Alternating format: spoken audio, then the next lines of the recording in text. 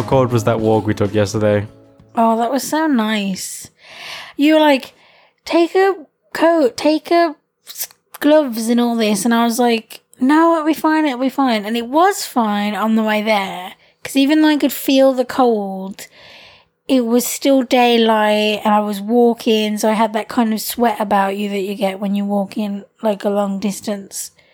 And, it wasn't until we came out of the supermarket that it was like all of a sudden dark, really windy, and I was so cold. You were shivering and you were pleading with me to give you my gloves. Yeah. And I offered to give you my hoodie as well, but you were too... No, you only had a t-shirt on. You were too courageous to accept the offer. I used my thinnest ever scarf to like drape around me. I had my trusty owl hat. It was 1 micron thick.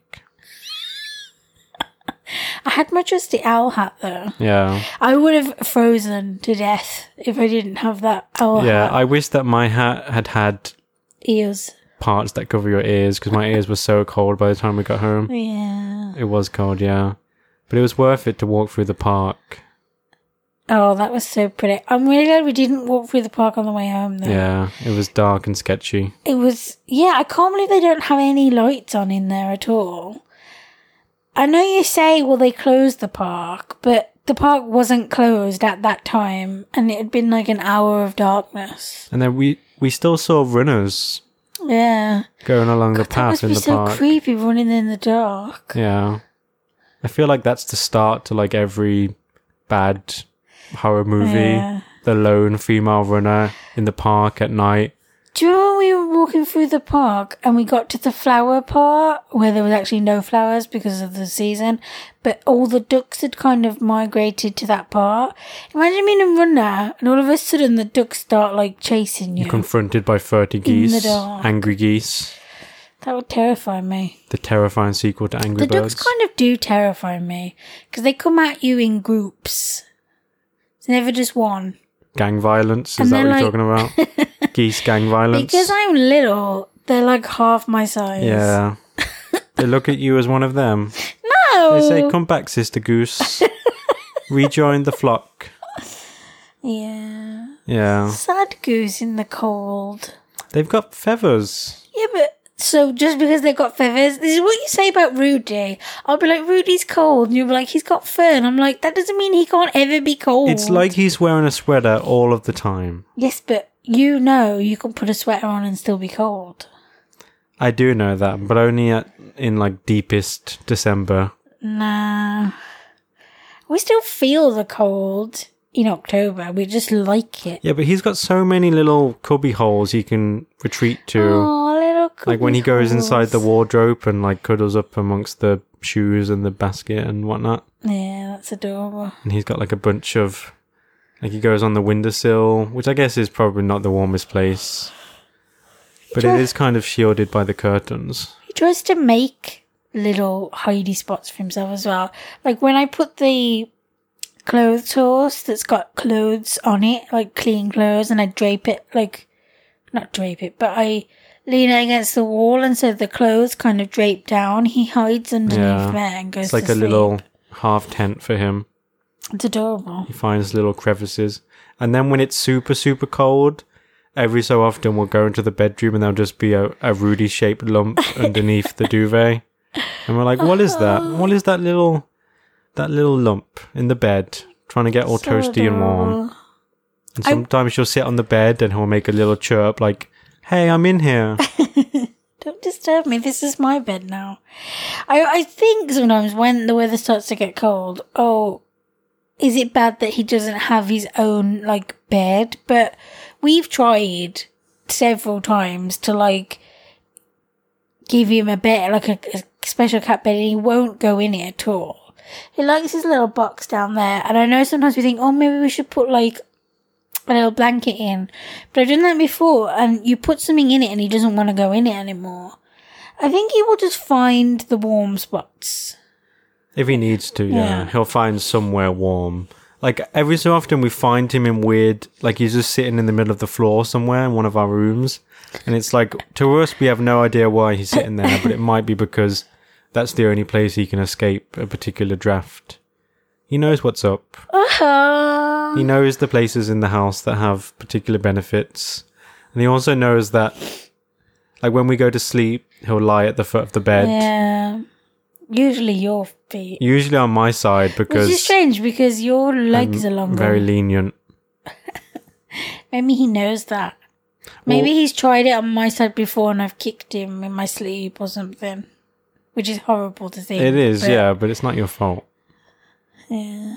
I feel like if you go to sleep knowing he's there, though, you automatically in your sleep kind of know, like, you'll stay to one side. Like it's embedded in your Yeah. subconscious that you need to protect this little furry mammal at the foot of the bed. fur. Sometimes he'll take up like the whole of the foot of the bed so that I have to like kind of curl up into the fetal position so my legs aren't anywhere there.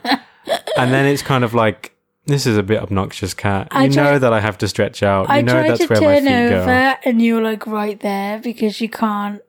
Because this only goes on for so long where I'll kind of allow him this indulgence. And eventually I kind of just nudge him gently with my foot, like go to the corner of the bed and we'll be fine. You can't take up this whole space. Yeah. This is a human bed. And then there are And you're a cat. times when I'm lying on my side and he comes and lies on my side. Yeah. And I can't move. And he goes to sleep. Yeah. It's amazing how quickly he can fall asleep. And he's not a tiny cat, people. He's like a bit, like, I think people would say he was a fat cat. Like a banker. But I don't think he's fat. He's of the banking class. But he's quite a big framed cat. I wouldn't say he's that big of a house cat, but he isn't. He is a fully grown adult house cat, so he's Yeah. not like if he comes on you, you know that he's sitting on you because he's got some weight to him. Heavy. He's never. He's warm, though. He is very He warm. warms me. He's like a little hot water bottle when we're in the bed. If you're cold, he'll come and. The weird thing is, he does come and sit on you like that. Like when you're lying on your stomach, he'll come and like lie on the small of your back and just curl up and go to sleep. But he never does that to me. And I feel like I toss and turn more than you, so that must be why. Maybe. Like he toss and turn knows quite a lot, though. that I'm not a stable platform for his Possibly. sleeping Or it might activities. be because I'm wider or whatever, so he can spread himself. You're cushiony. I'm cushiony. Cushiony soft. Aha, yeah. You like to sleep on me too sometimes. Yeah. Just sleep on my tummy as a pillow or my butt. Yeah. One time I did use your big butt as a pillow. Yep. Which It was is nice. fine. It Which felt is so- okay. Which is permissible in this society, I It think. felt so nice that I kind of fell asleep as well. Yeah. It would have been interesting if someone had walked in and found us in that position. Yeah. Like, is this your habitual arrangement, you two? Is this the only way you can fall asleep? Head on butt? That would be funny. Yeah. So what's your first topic? Okay, so my first topic is an article I saw on dazeddigital.com. And it's like a piece about an artist, and there's like an interview with the piece as well. It's about Audrey Wallen, who they call her they specifically call her an Instagram artist, as if that kind of means something different. But I feel like either way she's an artist, it doesn't really matter. Well, anyway, they talk about her, I guess, conceptual piece of work right now that she has that's called Sad Girl Theory. And she talks about how it's kind of rooted in almost like booking this kind of contemporary feminism that's kind of made a comeback, if you will, about how feminism now is something where you have to kind of be grateful to be a woman, and like, you know, you have to love yourself completely and you have to be, you know, successful. And she's like, I can't keep up with the demand, if you will. And I found the interview with her quite interesting. And she talks about how girls these days have to be overjoyed at the fact that they are a girl. And her kind of way of being sad and putting it out there is her way of kind of resisting all of that. I don't know, I just found it really interesting because it made me think about how oftentimes, not everyone uses like Facebook and Twitter and things like that the same way. Some people use it as more of like a blogging type platform where they don't necessarily just talk about what they did today or like moaning about something, but they'll talk about how sad they are. And obviously there are tons and tons and tons of blogs, that are like people's diaries. I know that I have blogged on and off for like years now. And I just wanted to talk about the article really just made me think about that more than anything, about how we do use blogs to kind of say anything. We're so sad and depressed, and we talk about that like really, in a really intimate way. And I wanted to just get your thoughts on that, really. I do find that idea interesting, that in modern feminism, it's almost like you're seen as letting the side down if you're not able to constantly like openly celebrate the fact that you're a woman. If you do complain about certain parts of being a woman, it's like you're seen almost as kind of a Debbie Downer. Yeah. It's like, why are you doing this when everyone else has already been denigrating these parts of womanhood for so long? Why aren't you on our side, where we're constantly trying to push this narrative where it's fantastic, everything is fantastic about being a woman? And so if you kind of turn away from that because you need to express some sadness or some sorrow or some grievance or some dissatisfaction with the state of being a woman, it is like you are kind of shunned and kind of looked at with a cocked eyebrow, like, don't you understand what we're trying to do here? Like, you're holding our narrative back. Yeah. It's like you can't win as well. If you put yourself out there, you're posting a lot of selfies and you're using it as a way to kind of express yourself. It's like, oh, you're not a good feminist or whatever, or, because you're just vain and kind of want to use this as like but then if you do kind of almost the opposite and you're not full of like self-love, and you are just kind of sad, you're not using it correctly then either. So it is kind of almost like you can't win. She talks about how patriarchy is the oldest system of power that there is, and that sadness and tears and even self-harm have been considered symptoms of femininity for centuries. And looking at her Instagram and how she really just is kind of like unfiltered in how, you can tell as well a lot of these things, it is a piece of art, so it's not all, I'm not saying it's all true stuff. But it made me think about the stuff that I choose to put out there. I have a blog, and even though it is in one sense kind of centered around a certain aspect of me and not my whole self, it is completely true evidence of what you're going through. Yeah. It is like an accurate chronicle of what's going on in your day-to-day life. And that's not always this kind of jubilant celebration of your personhood. Sometimes it is this, I hate how I feel today, I hate who I am. Because you do have those days where you have an irrational self-hatred, and you need to be able to express that in your outlets, whether that's an online blog, whether that's Instagram, whether it's Facebook, whatever, without feeling this judgment of, why are you putting this out there? Don't you see how this is just reinforcing these stereotypes about the weepy woman? Like, you need to feel like there are people around you who are going to see past all that kind of worrying about optics and how your expression affects the greater movement of feminism. Because you need to feel free to say what you need to say. I think I'm on a constant journey of trying to figure out why I like to express myself that way. I use kind of Facebook, Instagram and Twitter more or less the same as everyone else, but then I also have a blog where it gets kind of deeper or more intimate or more personal, or whatever you want to call it. And I like to do it. And I feel like the sadder I am or the more depressed I am, I do it even more. And I don't know why I do it, and I don't even really know what I get out of it, except that except that I like it. And I feel like I'm on this constant journey to try to discover why. And I don't necessarily need to know why. I hope that in this constant conversation about it, about the way we use, especially women, might use the internet as a way to express ourselves, that eventually will kind of... I mean, I never linked the two in my head, really, feminism and the need to kind of express myself, like, especially when sad or depressed. I never linked the two before, really.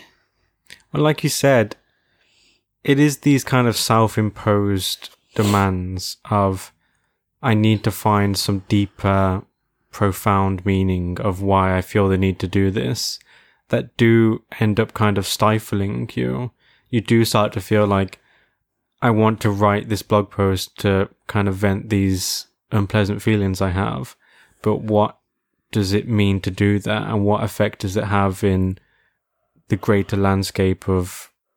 Yeah, it's strange because I don't do it, and I don't know if everyone's like this, but I personally don't do it to interact with people either. Like, some people might say, well, it's because you want to kind of reach out, connect with people, but I don't. I don't ever do it in a way where it's like, give me a response to this. And I don't know if I would even welcome, well, it would depend on what the person says, but welcome a kind of like response to my more intimate pieces, you know? Like, I just kind of like to do it and put it out there, but maybe that's the creative part of me though, because as a photographer and a writer, you want people to see your stuff and to kind of enjoy it and to like it, but I don't ever want to talk about it. Does that make sense? Talk about it in what sense? Like, if I had, say for instance, if I had like an exhibition of my artwork, I wouldn't, and I went along to that exhibition, I wouldn't want to engage people about it. Specifically me. I mean, I don't think I would want to talk about each piece. Like, I really hated that in uni. When I went to uni, every time at the end of every assignment, you would all kind of show your pieces, you would show your images, and then the whole class would stand around and have a discussion and analysis about it. And they would ask you questions, and I dreaded it. I really, really dreaded it. It was just really uncomfortable. And maybe that's because there's always something of me in it. Like, when you write, I feel like a lot of the time it's like very separate from you. Does that make sense? Well, to a certain extent, I do feel like I can write fiction where it's separated from my personal feelings and my personal experience. It really is just more or less a pure act of imagination. And maybe from a psychoanalytic stance, that can be questioned and that can be debated. Maybe I insert more of my personality even in those separate instances of fiction making than I realize. But when I do have the more personal pieces, I definitely think I shy away from the meta discussion of why I created them and what those choices mean less than you do.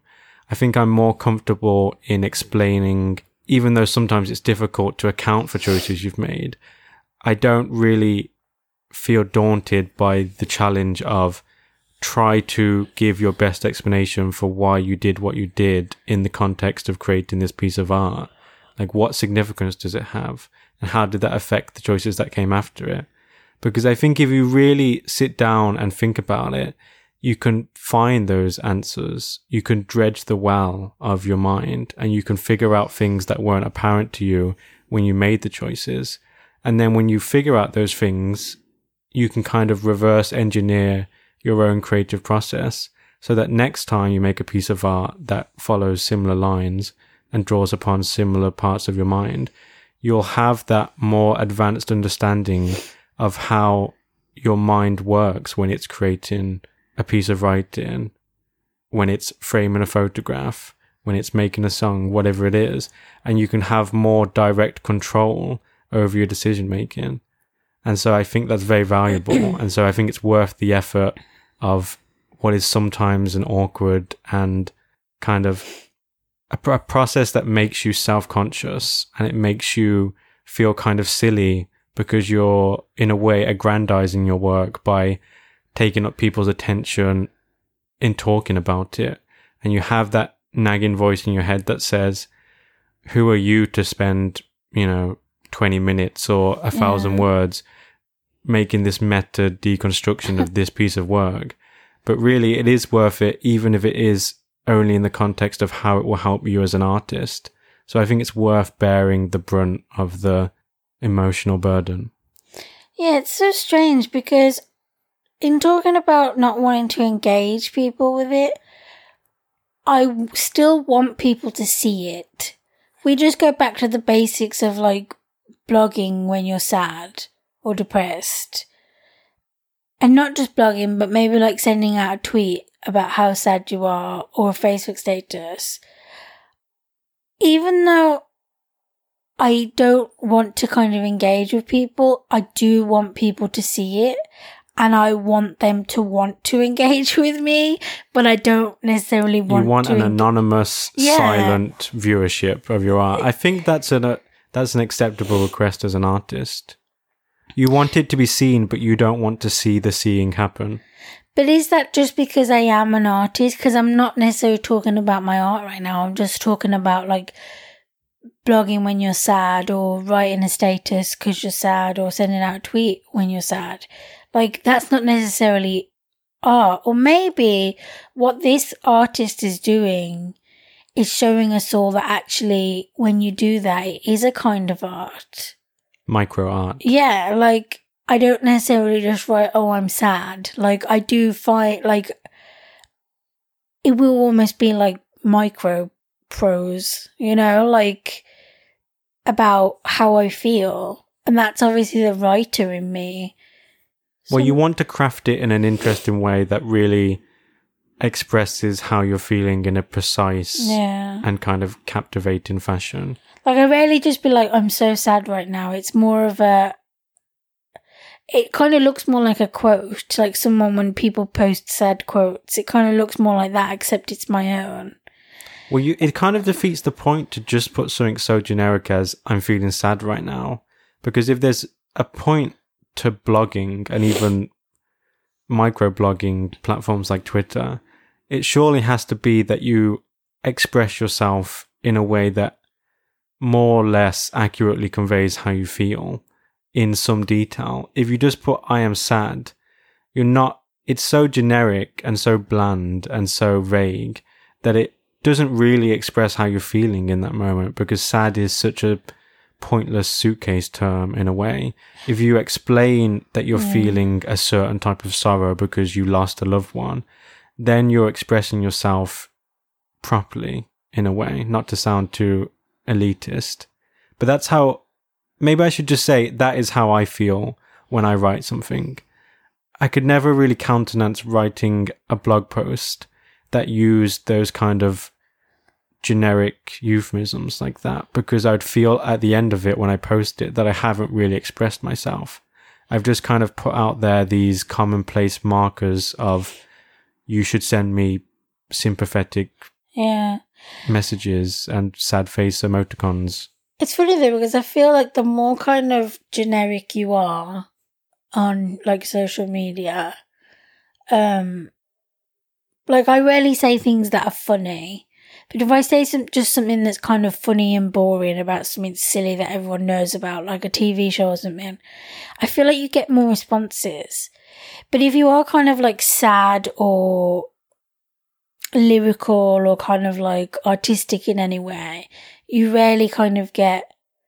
Maybe it is because it's more intimate and personal and people don't know... Maybe it's just people don't know what to say. But then it's like, well, even people kind of in your closer circle don't necessarily engage with it. And I'm like, well, can't really be that they don't know what to say then, because they would know what to say. I was thinking, I can't imagine you ever just like tweeting about how sad you are. Yeah. Like, because you don't use social media. Yeah, but if I did, I don't think I would use Twitter heavily. I appreciate the function and the utility of Twitter, and I think it definitely has a useful place in terms of here's a way to force people to embrace brevity, to use a real economy of words in terms of you've got 140 characters, say what you need to say and nothing else. Like, it's this very kind of brute force way of making people see the usefulness of concision. But if I was to use social media, Twitter would just be one part of it. I feel like out of 10 posts on social media, I might use Twitter once because it would only fit a very small percentage of how I want to express things. Yeah. But now people use Twitter for everything. Like, whereas beforehand they might have wrote a blog post, now they try and cram it into a few tweets. Yeah. And I feel like that defeats the point of Twitter and also has a damaging effect on how they are able to express themselves. Instead of using an economy of words merely as one tool out of many, they start to see that need to be succinct, even at the loss of nuance and detail. They start to see that as the only way to express themselves. And I think that is a disservice to how you want to have a range of tools to be able to say what you need to say. You want to have Twitter for those short little Telegramese-esque missives. You want Facebook for those longer posts. You want Tumblr for those really long blog posts or those multimedia posts. Yeah. Each social media platform should have its own place in the way you express yourselves. But for some people, they only use one. And so they embrace the way that it forces them to express themselves. And that becomes their only mode of self-expression, which I think is not particularly healthy, especially if you aspire to be an artist. Yeah, I don't know. It's odd because I feel like I used to use Twitter the most. And that would kind of, you know, because you can kind of like send tweet after tweet to kind of make a story. But now I feel like Twitter, maybe it is because it's used for so many different things now. It's almost not, I don't know, it doesn't feel comfortable, if that makes sense. I feel like blogging and like Instagram and Facebook, they're more kind of, they seem kind of more personal almost. You know, like Twitter, you can only do so much. You can't really show yourself in like a deep... To go back to the whole kind of, reading this article and this interview with this artist really has kind of made me think about how I see my own like blogging and the way I express myself, and how it is kind of a piece of art in its own way. Like, if I wasn't here anymore, you could kind of, I mean, I remember, you know, this makes me think of when I was in uni, we had an assignment where whatever we decided we wanted to do, I did photography, so obviously it was going to be a set of images. Whatever you decided you wanted to do, you had to make it into a book, and that was the assignment. And so I took my blog entries that I had been making at the same time and accompanied them with new images, like Polaroid images. And it was kind of almost the most personal that anyone in the group had done. And it was the first time the teacher was kind of seeing anything like that from us. And I remember him saying, "Don't you just think this is all really self-indulgent though?" And I remember being really thrown in a sense, because it's like, well, isn't that almost like what an artist is? Obviously, there are people like documentarians and, you know, it all really depends on what kind of art you're putting out. But I feel like a lot of the time it is about the artist. It's something to do with the artist, about how the artist feels, or it's an aspect of them. And so isn't it all really kind of self-indulgent? And if it is, so what? Like, Yeah, I don't understand. I didn't understand the problem with that. It was especially funny as well because he himself was a photographer, and one of his pieces of work that he showed us was pictures of his apartment. And it was like, dude, you know? Yeah, I think as an artist, you can't allow others, especially people who don't partake in any kind of creative process themselves. And those generally tend to be the people who like to criticize the most because they don't have the experience of putting something out there for the world to kind of examine and to give you whatever feedback they might give you, positive or negative. You can't allow those people to cow you into being this kind of defensive, apologetic, cringing artist where it's like every time you put out a piece of work, there's this implicit disclaimer of self-effacing, like, humility of like, I know I'm just, this one guy from this little town and I don't really deserve to have anyone see this because it's just an expression of my feelings and I'm, I know that's really selfish and self-indulgent and blah, blah, blah. But I'd really like it if you could take a look at it. You have to have a certain self-assuredness, a certain confidence, an ability to say what I have to produce, the ways that I choose to express myself are worthwhile. And if you don't like it and you don't think it's valuable, then don't pay attention to it. I'm not coming to your door and forcing you to inspect this photograph for 30 minutes at gunpoint. I put my art out there in certain venues and then people can come and choose to view it and decide whatever they want to decide about it. And that's fine. That's the artistic process. You create something and then you put it out there for your peers in your artistic circle and also the world at large to look at it, to learn from it, to maybe implement some of the things that you figured out into their own work. A lot of art really is just look at me, see me, notice me, tell me that my life has meaning and it has meaning because of what you're seeing and how you relate to it. And, maybe it helps someone, even if it doesn't help anyone, but maybe it helps someone or it helps someone see in them what you're trying to express. I'm sad and it's okay that I'm sad. And look at the way it can be expressed and it can be viewed and it can be taken in. And so I feel like maybe I can admit that in myself. Like a lot of what I put out there into the internet, I guess you could say, into the world is a kind of like, see me, look at me kind of thing. I don't necessarily need people to respond to it, to actually say, I see you and you're important. I think just knowing it's there is kind of enough. Well, like you said, with the rise of things like Twitter, these places to express yourself on an extremely regular basis, some people tweet many tens of times each hour. It has become like everyone bears their personal diary to the world. Your Twitter feed is like your journal. Now, of course, you don't express yourself with perfect honesty because you know that anyone in the world can see it. So there's a certain amount of self-censorship and phrasing things in a certain way that you otherwise wouldn't do if you were just writing in private.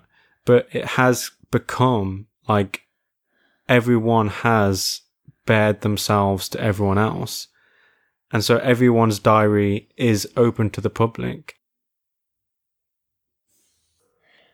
So yeah, we had to stop recording for a little while because of some loud noises from outside of our window. That's pretty loud. Yeah. It sounded like we're on the bottom floor even though we're not. Some of the urban ambient noise rose to a level of the unacceptable. People are wondering where we live now. What type of... We live in some like dystopian No, I don't know where you're going with this. I always go towards the sci-fi. Even way, it makes me think people can hear us when our windows open and they're in the car park, like getting to their car or whatever. Whether they can hear what we're saying. I don't think so. Unless one of us is in the middle of some impassioned rant and our voices are raised, I don't think that they'll be able to hear. I think we probably are louder than we think, though. But is it going to carry like 30 feet down into the car park? Maybe. I don't think so. Maybe, baby. So yeah, we had to take an intermission, but we're back.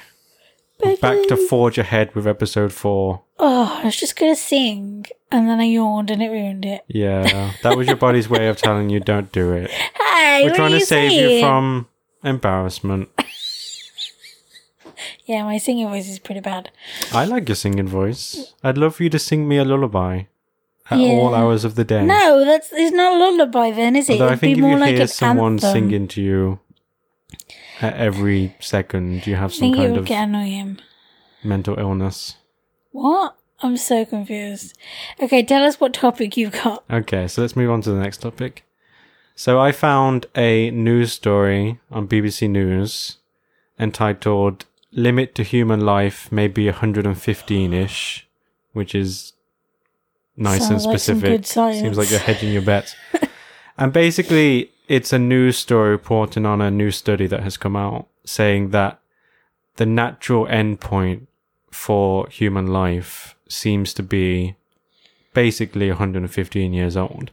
Now, also included in the story, there are some other people in the scientific community disputing that study itself.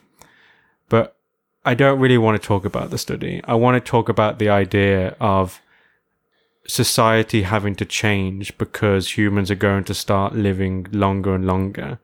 Right now, in most wealthy first world nations, what would you say the life expectancy is? It's got to be like 70 or 80, Yeah, right? I feel like once you get to a certain age, people kind of write you off as being you in your last years. Yeah. And so I wanted to talk about how you think the world is going to change once medicine and improved living conditions make it so that basically everyone lives to at least 100, 110, because that's going to radically change how not just we view life, but how we have to rearrange our ways of life so that it makes more sense in terms of the course of your lifespan. Well, I feel like it's only going to change. I feel like you're seeing it as this like radical change, like you said. But I feel like it's only going to change if the quality of life changes. So there are people right now who do live to 100 or do live to 110 or whatever. But for their last like 20, 30 years in some cases, they are just really, really old and can't do all the And things. frail and Yeah. So I feel like it's only Housebound. going to radically change and mean as much as I feel you want it to mean if the quality of life changes. If over the next 50 years it starts to kind of change where you can still be like 85. I mean, obviously you do get the odd case where like someone's like 90 and they're fit as a fiddle. a sprightly 90-year-old, yeah. But like, Sword fighting. I think over the next 50 years or however long, it starts to change where like most people can still be quite, together and able to do things at like 80. I say 80 because if we're thinking 100 and 110, that's like 20, 30 years from death. So you'd think that by 80 or whatever, you could still do all that stuff.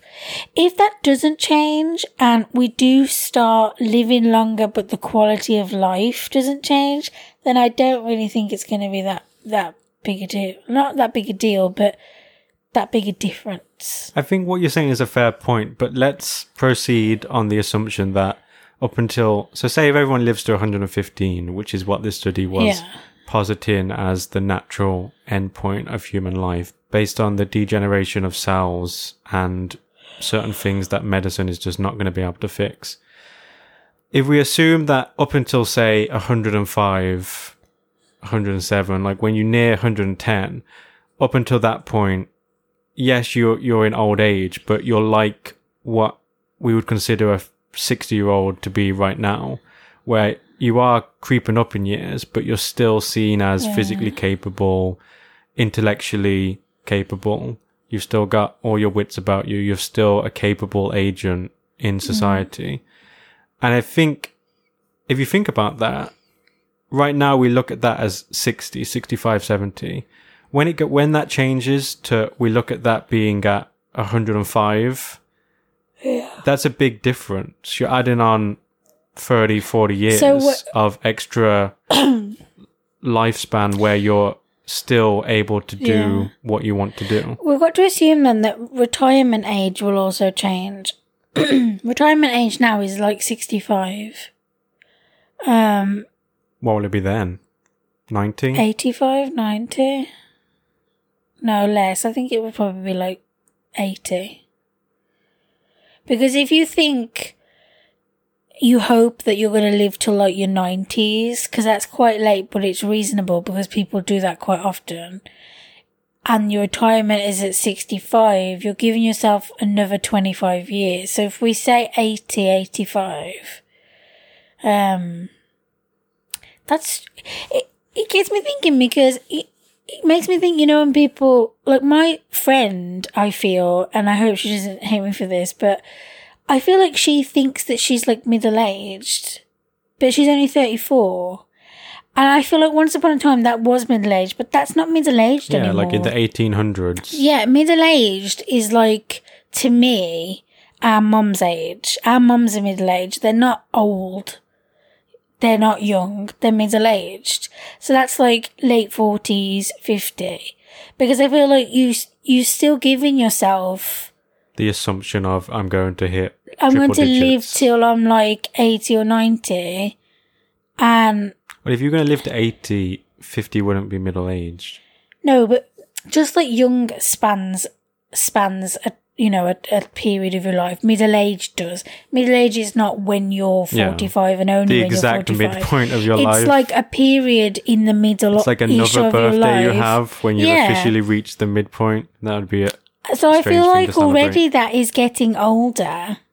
Like, because, But it's getting older incrementally. Yeah. And it's getting older so slowly that you almost can't notice the increase as you're living in society. And like I said, if you are kind of like visibly and physically like old at like 75 or whatever, then it is kind of more real for someone to say, well, 40 or whatever is middle-aged. But then, like you said, there's that strange amount of variability where some 75-year-olds are running marathons and hitting the bars every night and writing a novel, and they still want to do all these things. They still have all these aspirations. They're still sprightly and they're still with it mentally. But then you have some 75-year-olds who look like they're 120. They're extremely physically frail. They're beset by all these debilitating illnesses. They look like, and obviously you don't want to make this judgment, but they look like they're at the end of their life, whatever that means. And so I think there would be a big change even if we were to say everyone lives to 90, say, not even as much as 115, but up until you get to 85, medicine has made it so that you're still very capable physically and mentally. I think that would have a big difference if that was just an accepted standard that everyone could enjoy that extended period of liveliness. It's strange because I feel like we all have like grandparents, and that's usually the closest, soonest time you see old age. But I feel like we're going to get into the stage of our lives where our parents are getting old. And I feel like that's going to be our closest look at, our proper closest look at someone changing from not being old to being old. And I wonder what that's going to be like. I mean, I'm officially at a point in my life where I do think about things like, you know, I could be like a third of the way through my life already. If you think about it, if I only live till 90, I'm a third of the way through my life. Yeah. That's scary. That's really, really scary. But imagine if you knew you were going to probably live to like 100.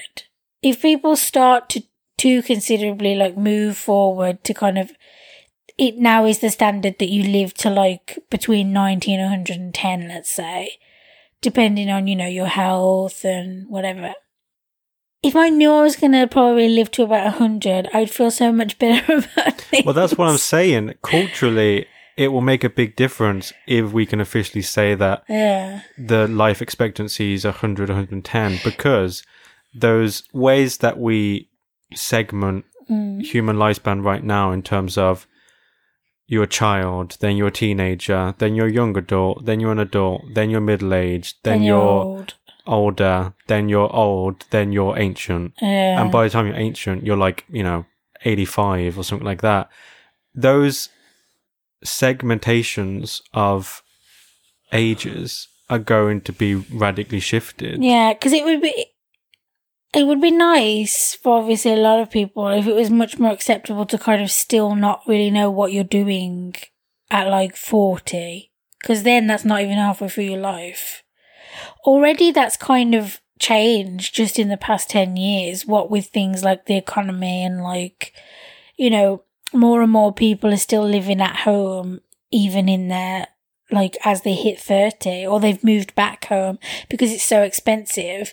And I think it is more acceptable now to still be in your 30s and not really have things pegged down. But as it changes, that's gonna get even higher. It's gonna be like, oh, I'm 43 and I just got my dream job or whatever. I wonder if, like, we do evolve so that we naturally, you know, don't seem to age as fast, and then we do live longer.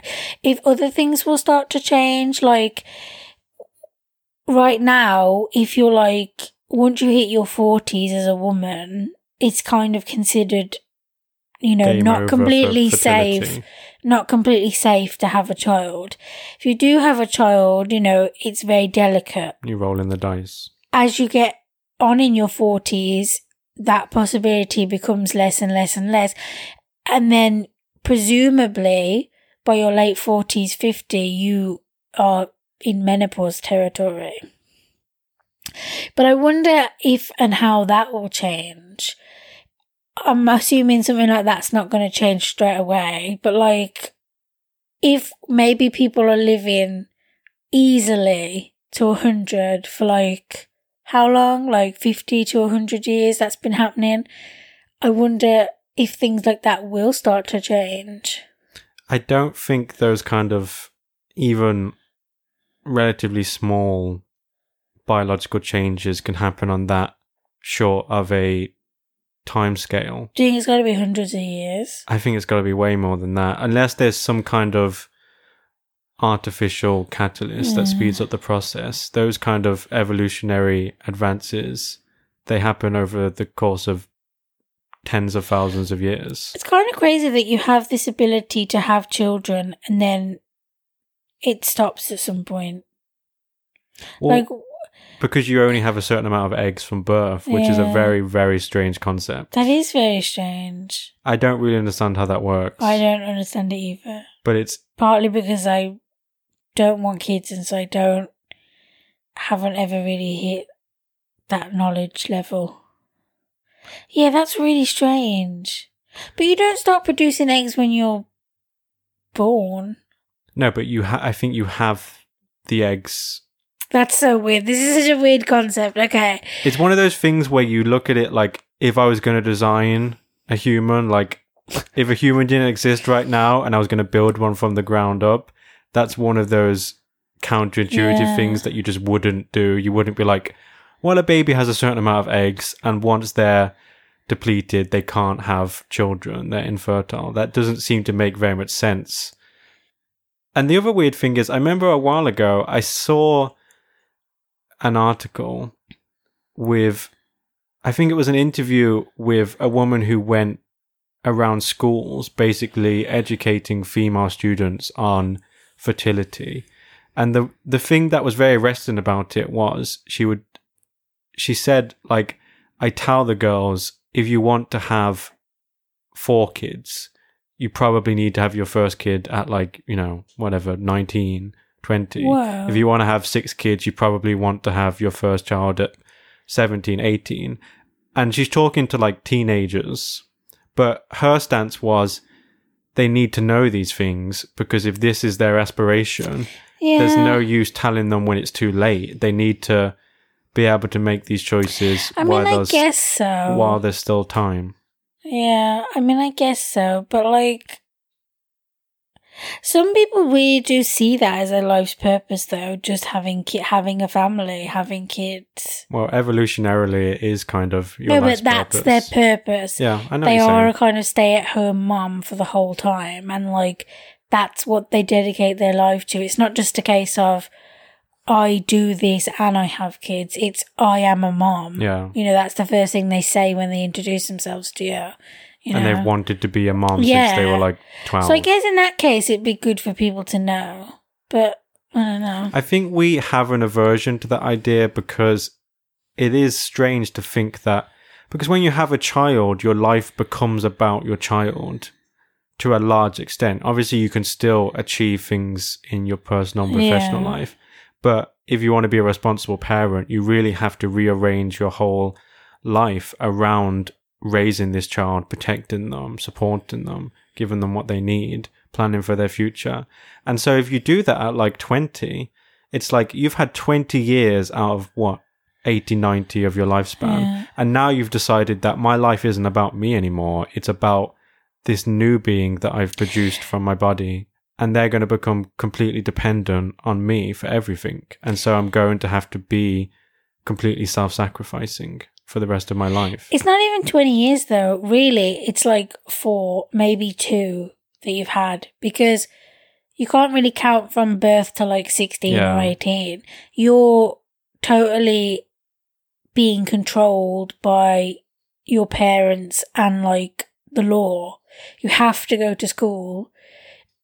There's no way out of that. You have to go to school in some form.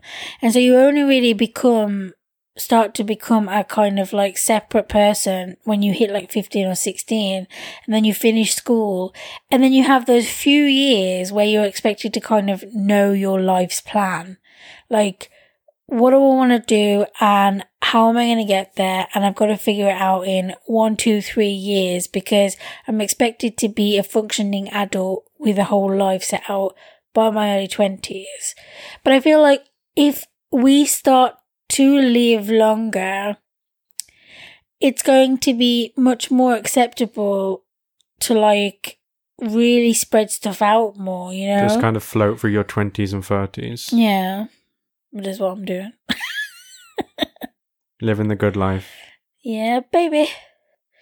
So I think it will be like a radical thing once it actually is happening, like, commonly. You know, it becomes kind of, I can't think of the word, but it becomes almost, not rare, but, oh yeah, she died at like 65 or whatever, and there was nothing wrong with her, and it's like, whoa. Well, at some point, the only way you're going to die before that upper echelon of age is some kind of accident or some kind of violence, and that is going to become rarer and rarer. Or illness, obviously, but the point is that illness would be so diminished that basically everyone would be able to ameliorate their conditions to the point where they can just continue living despite them. It's going to be weird when, like you were talking about, things shift so that right now, generally speaking, women tend to have children in their 20s and 30s. Yeah. But when everyone lives to 110, 115, maybe the new normal will be women tend to have children in their 40s, 50s, 60s, who knows?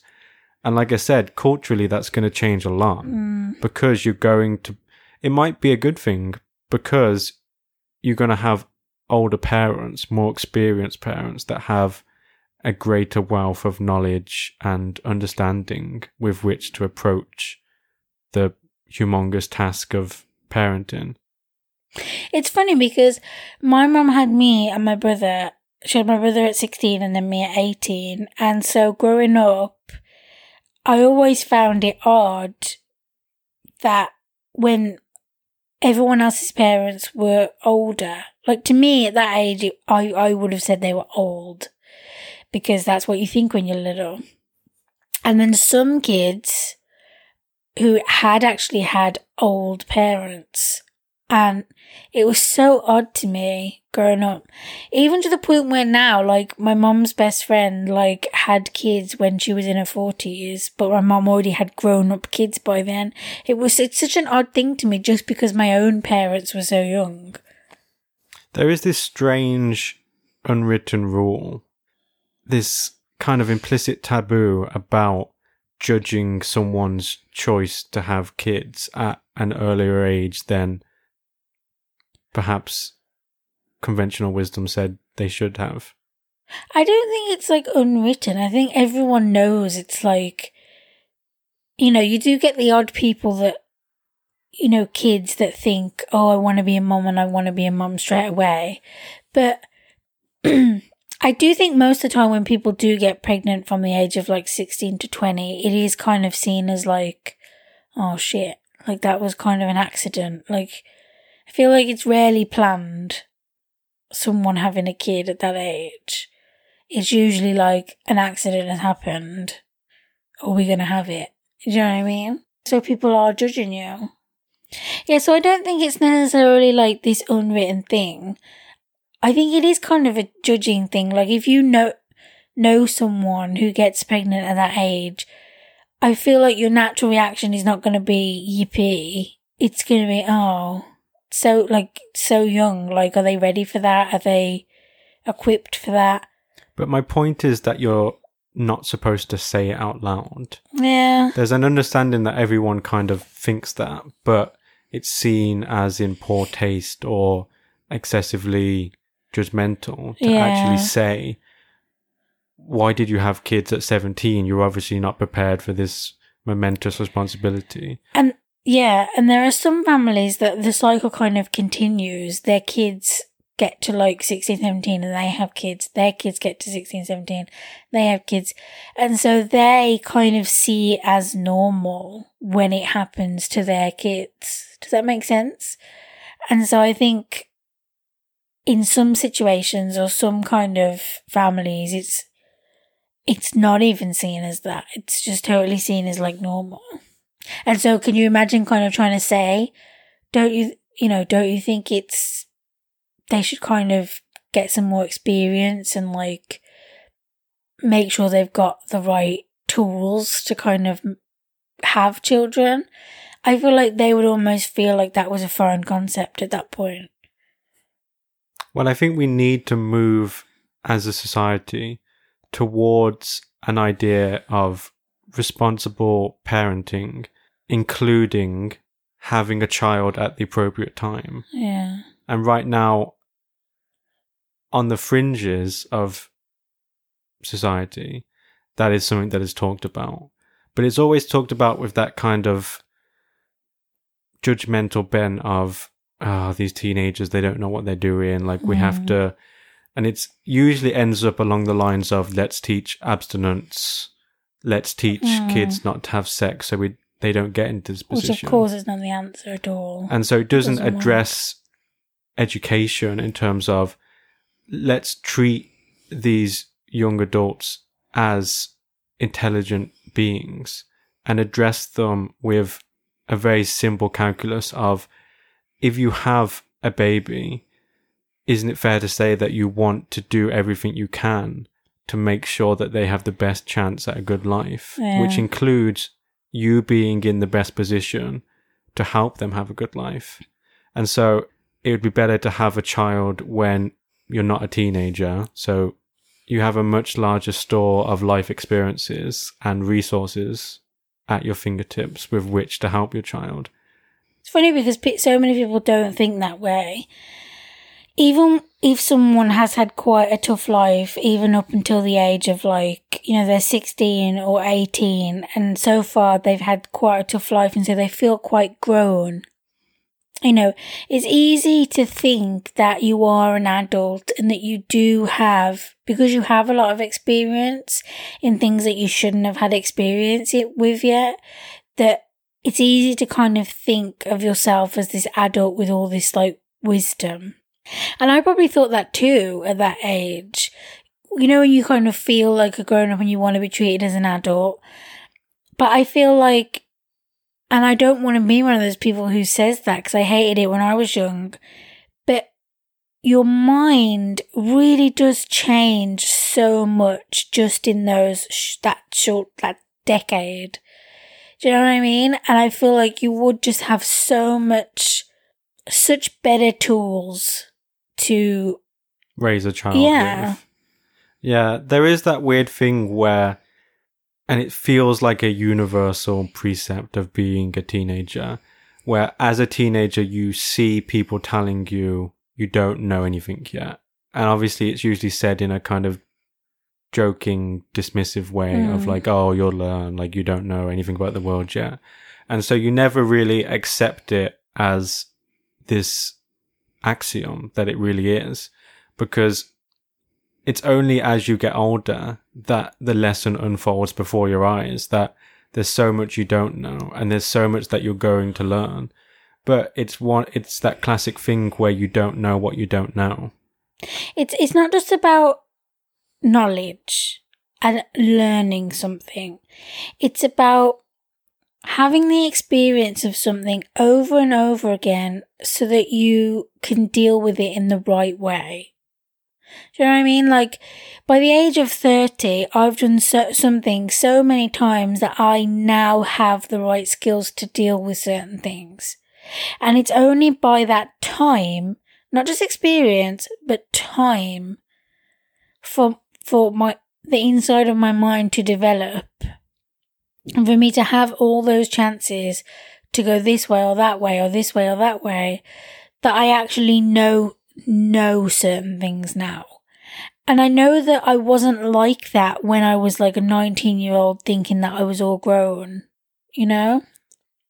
Yeah, that's a good point. That idea of it's not just doing something, it's doing something over and over again that really lets you understand the thing itself. Like when you're a teenager and people say to you, you don't understand love, you don't understand relationships. At least from my perspective, and like I said, this harkens back to the kind of inherent teenage rebellious instinct of, fuck you, I won't do what you tell me, and you don't know what you're talking about. Yeah. But when I would kind of hear that idea of you don't know about relationships, your instant reaction is, well, I've been in a relationship, so I do know it. Yeah. But the point is not that you don't understand what it is at all, because if you've been in a relationship, you understand to some extent what a relationship is.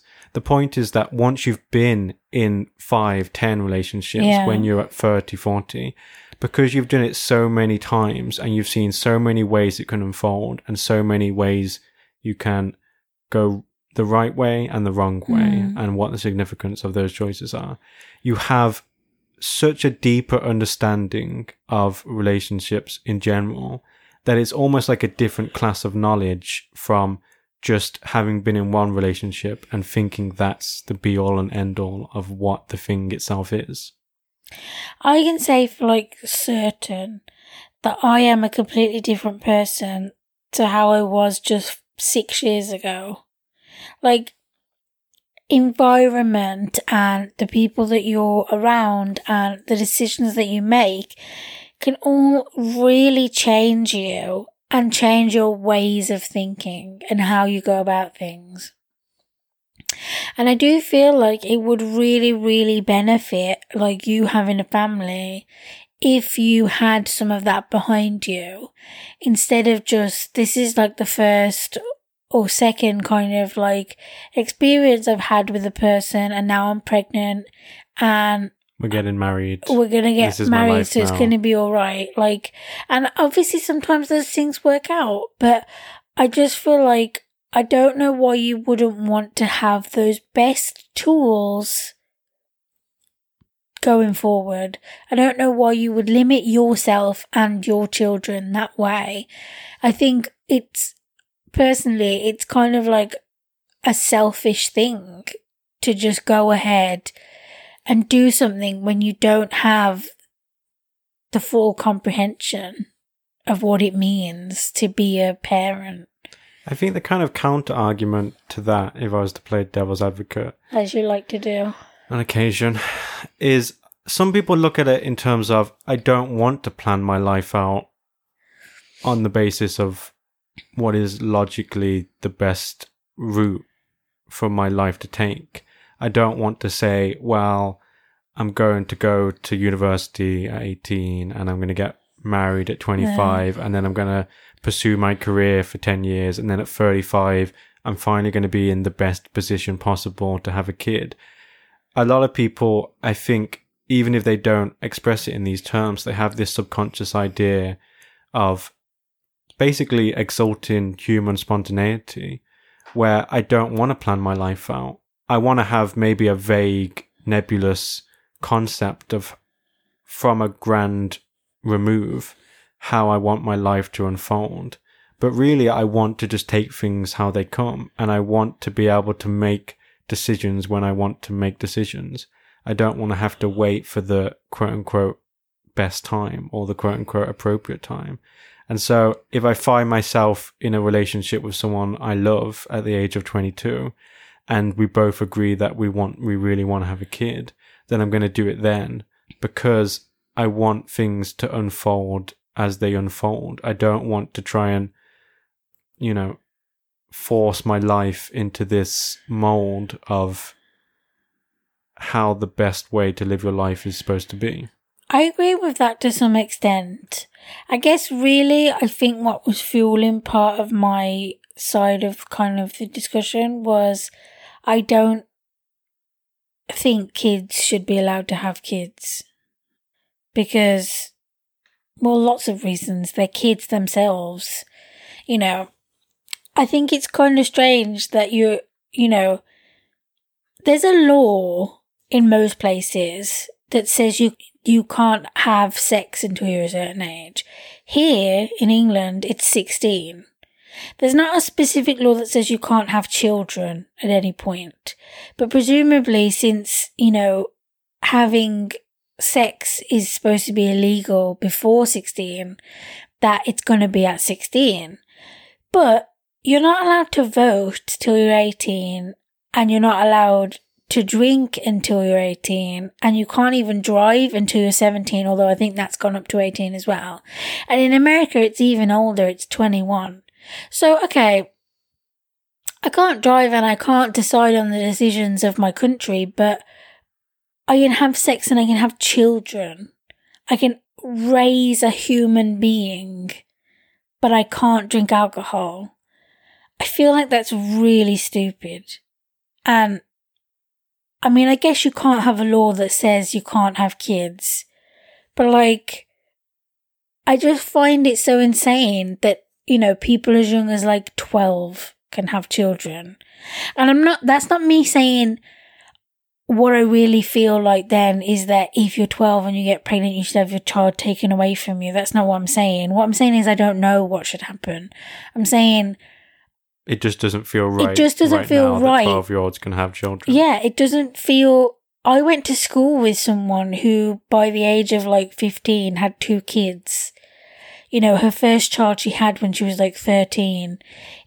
I just picture myself at 13 and I'm like, whoa. And I was quite a mature 13-year-old. I'd seen a lot, but pretty mind-boggling. It's insane. It's insane. Yeah, but like you said... And I think you should trust that instinct of, we can't make a law about this. No. Because that's the simplistic answer to that, where you have government step in and legislate and say you're not able to have kids until you're 18. But obviously that's the most totalitarian way forward possible, where the government says when you can reproduce. We look at China with its one-child policy, and we see that as kind of an emblem of a totalitarian state, because it's trying to coercively manage when and how people have children for quote unquote the greater good, which this would be the same type of argument where it would be saying it's okay to imprison people for having children younger than a certain age or take their child away from them because they're not capable of raising a child properly, which in turn will create a person that has certain deficiencies. And if enough of those people are produced, that's going to detrimentally affect society. And so the government is going to step in and try to rectify this with criminal punishments. Going back to like how we evolve and stuff, and like talking about how whether in time, a lot of time, if we start to live longer, will, you know, a woman's reproductive system change? It would be really great if your body wasn't even able to have kids until you were an adult. Because I don't think anyone agrees that it's, you know, a perfect scenario that children can have children. Yeah. And so it would be really good if over time our bodies evolved that way. You know, maybe periods came later and then the ability to have children came later.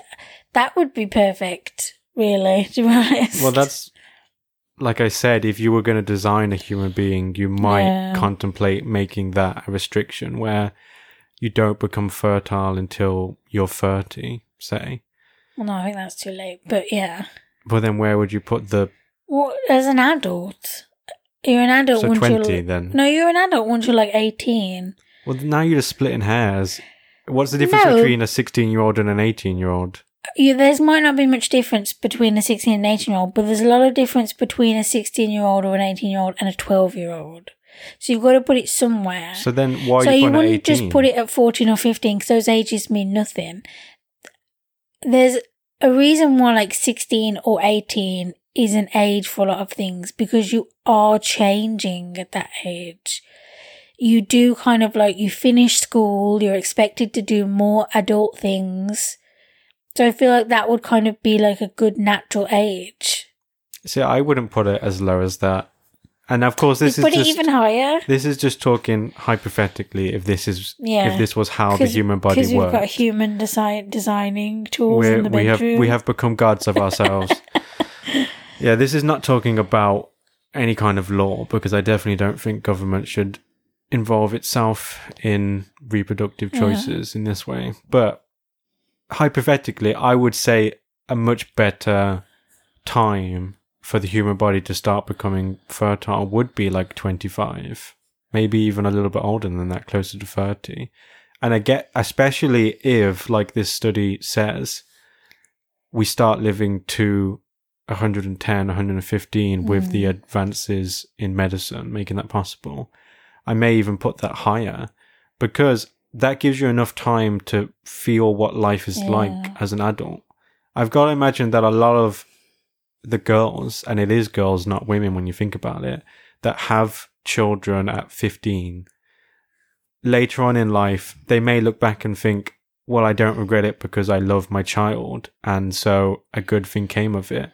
But they may look back and think, I didn't even know the significance of the choice I was making, the true profound significance. I didn't even understand what I was doing. I didn't even understand the choice I was making.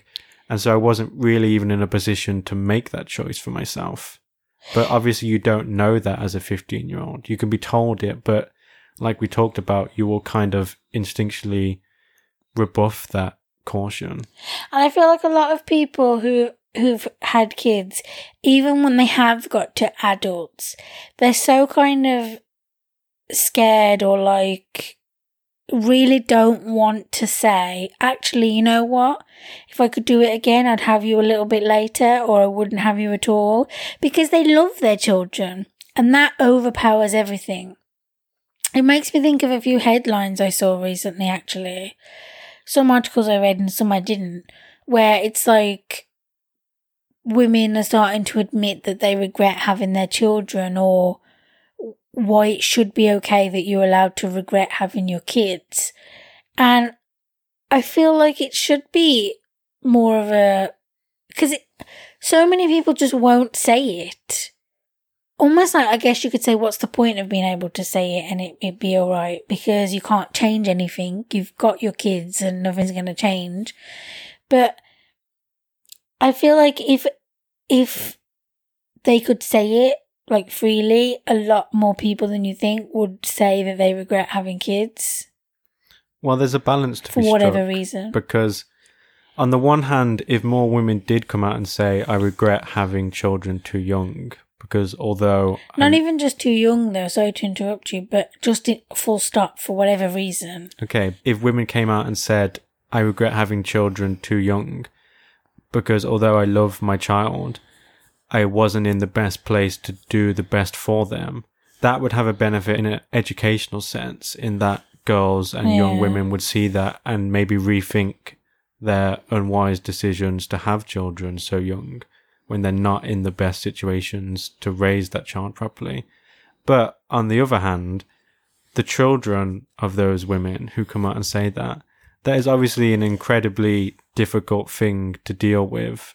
You know, having your mother say, at least in some sense, I wish I hadn't had a child at this time.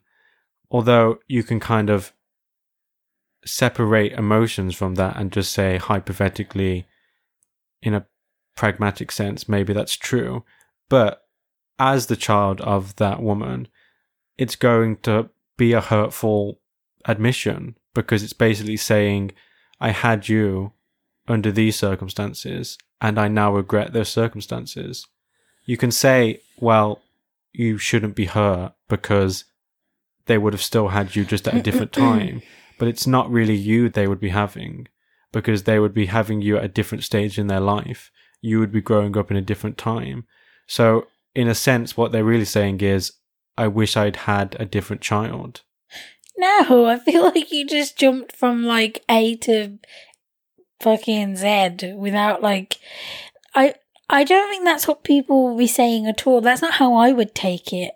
Like, if my mum said to me... Like, I think my mum does feel that way. From discussions we've had before, I get the feeling that if she could do it again, she'd have kids a little bit later. I never ever have taken that as, I wish I didn't have you. I guess it all depends on how it's expressed and what your life with that parent is like. I know for a fact my mom loves me and is glad I'm here, and we have a very close relationship. We're friends, we hang out. Like, so I have never ever taken that to mean she didn't want me. She, you know. And so, you're right though, some people can't take out the emotion. A lot of people will just see it as, you didn't want me? You don't want me? Like, so many people will just think, I think, especially when it comes to like babies and things, like, it just elicits such a emotional craze. Well, it's not really a pedantic point, the one I'm making, and I'll try and explain it a bit plainer, because maybe I got too caught up in the hypotheticals. But say in your instance, if your mum says, I wish I'd had a child later, you were born in 1985.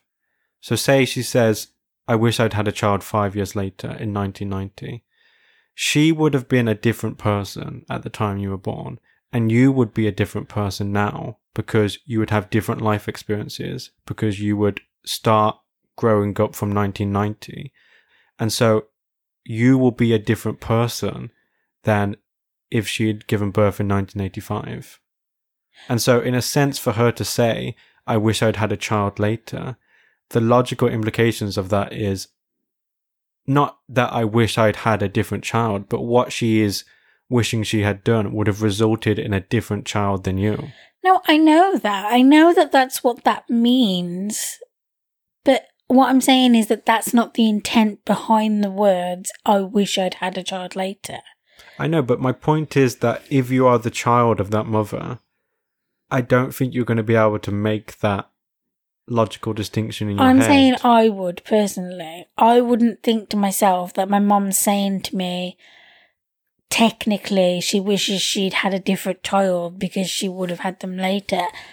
I personally don't take that meaning from those words, even though it technically means that. Yeah, I see that point. And I guess it does come down to how you choose to think about your mother making that statement. That would kind of condition your emotional response to it. Because obviously you want your mother to have made the best decision she could have made for herself with such an important decision. But even if she made a bad decision, that bad decision led to you. So in some sense, you have some self-interest in saying, I don't really care about whether this decision was at the best time it could have been and in the best circumstances it could have been. It produced me. And so I don't want you to say that you wish you had done otherwise. But going back to the original idea that we were discussing of living to an older age, another thing that I thought was potentially an interesting consequence was right now, when we see people produce the best work of their lives in whatever field they're in, like mathematical geniuses producing their best theorems and their best advances in the field, or engineers creating their best products, or artists creating their best works of art, we tend to associate that with a certain period of someone's life where they've reached the kind of peak of their ability. And I think for the most part, it's kind of like late 30s, your 40s, and then maybe your early 50s, where this is kind of seen as the peak of your output as a human.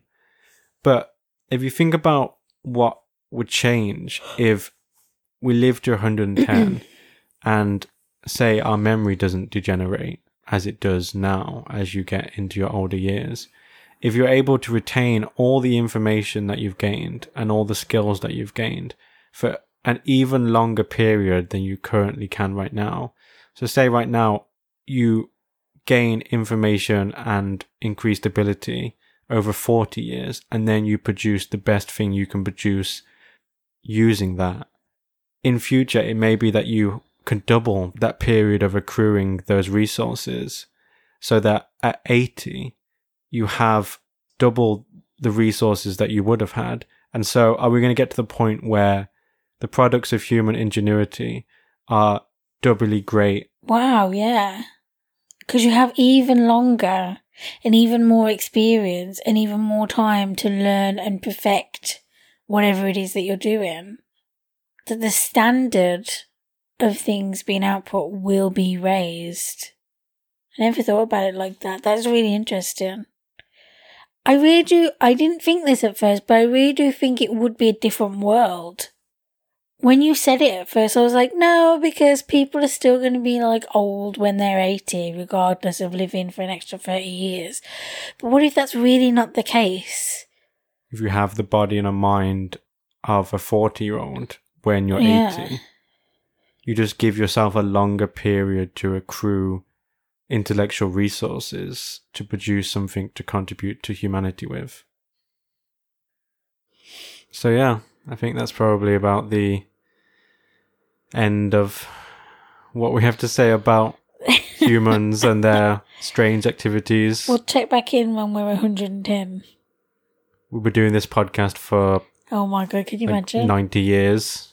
I feel like I say that a lot to things. Can you imagine? It's like a natural reaction to things. You're a person who's very driven by imagination, though. Yeah. You like to imagine hypotheticals and wonder about the implications. Isn't it weird to think that there are going to be people who have started a podcast in like their 20s as podcasting is at its infancy, and they're going to continue it throughout their lives so that they're going to have like 90 years of podcasts? Think about the people who put out multiple episodes a week, every week without fail. Wow. That's a lot. It's going to be like a chronicle. It's going to become like the new, not just podcasting obviously, but like all forms of blogging. Like there are going to be people out there who are going to have like 90 years worth of blogging still on the internet, archived somewhere. I think that's so interesting for like friends and family, especially the types of friends and family that you have that don't necessarily know about that stuff. like for them, like if you're not here anymore or whatever, for them to kind of discover your 90 years of like output. It's pretty crazy. Here's Grandpa Tom's blog from when he was 20 and he was writing about anime and nerd culture and rating different I think it's time to move on fruits. to the next topic. I don't know. You've gone mad. Another interesting thing that I sometimes think about is right now the internet seems infinite. Like it seems unbelievably vast. Yeah. But think about in 100 years when there's another 100 years of human contribution to the internet, assuming that everything gets archived, at least to some extent. Imagine how big it's going to be then. Yeah, because there's really only like 20 years of internet so far.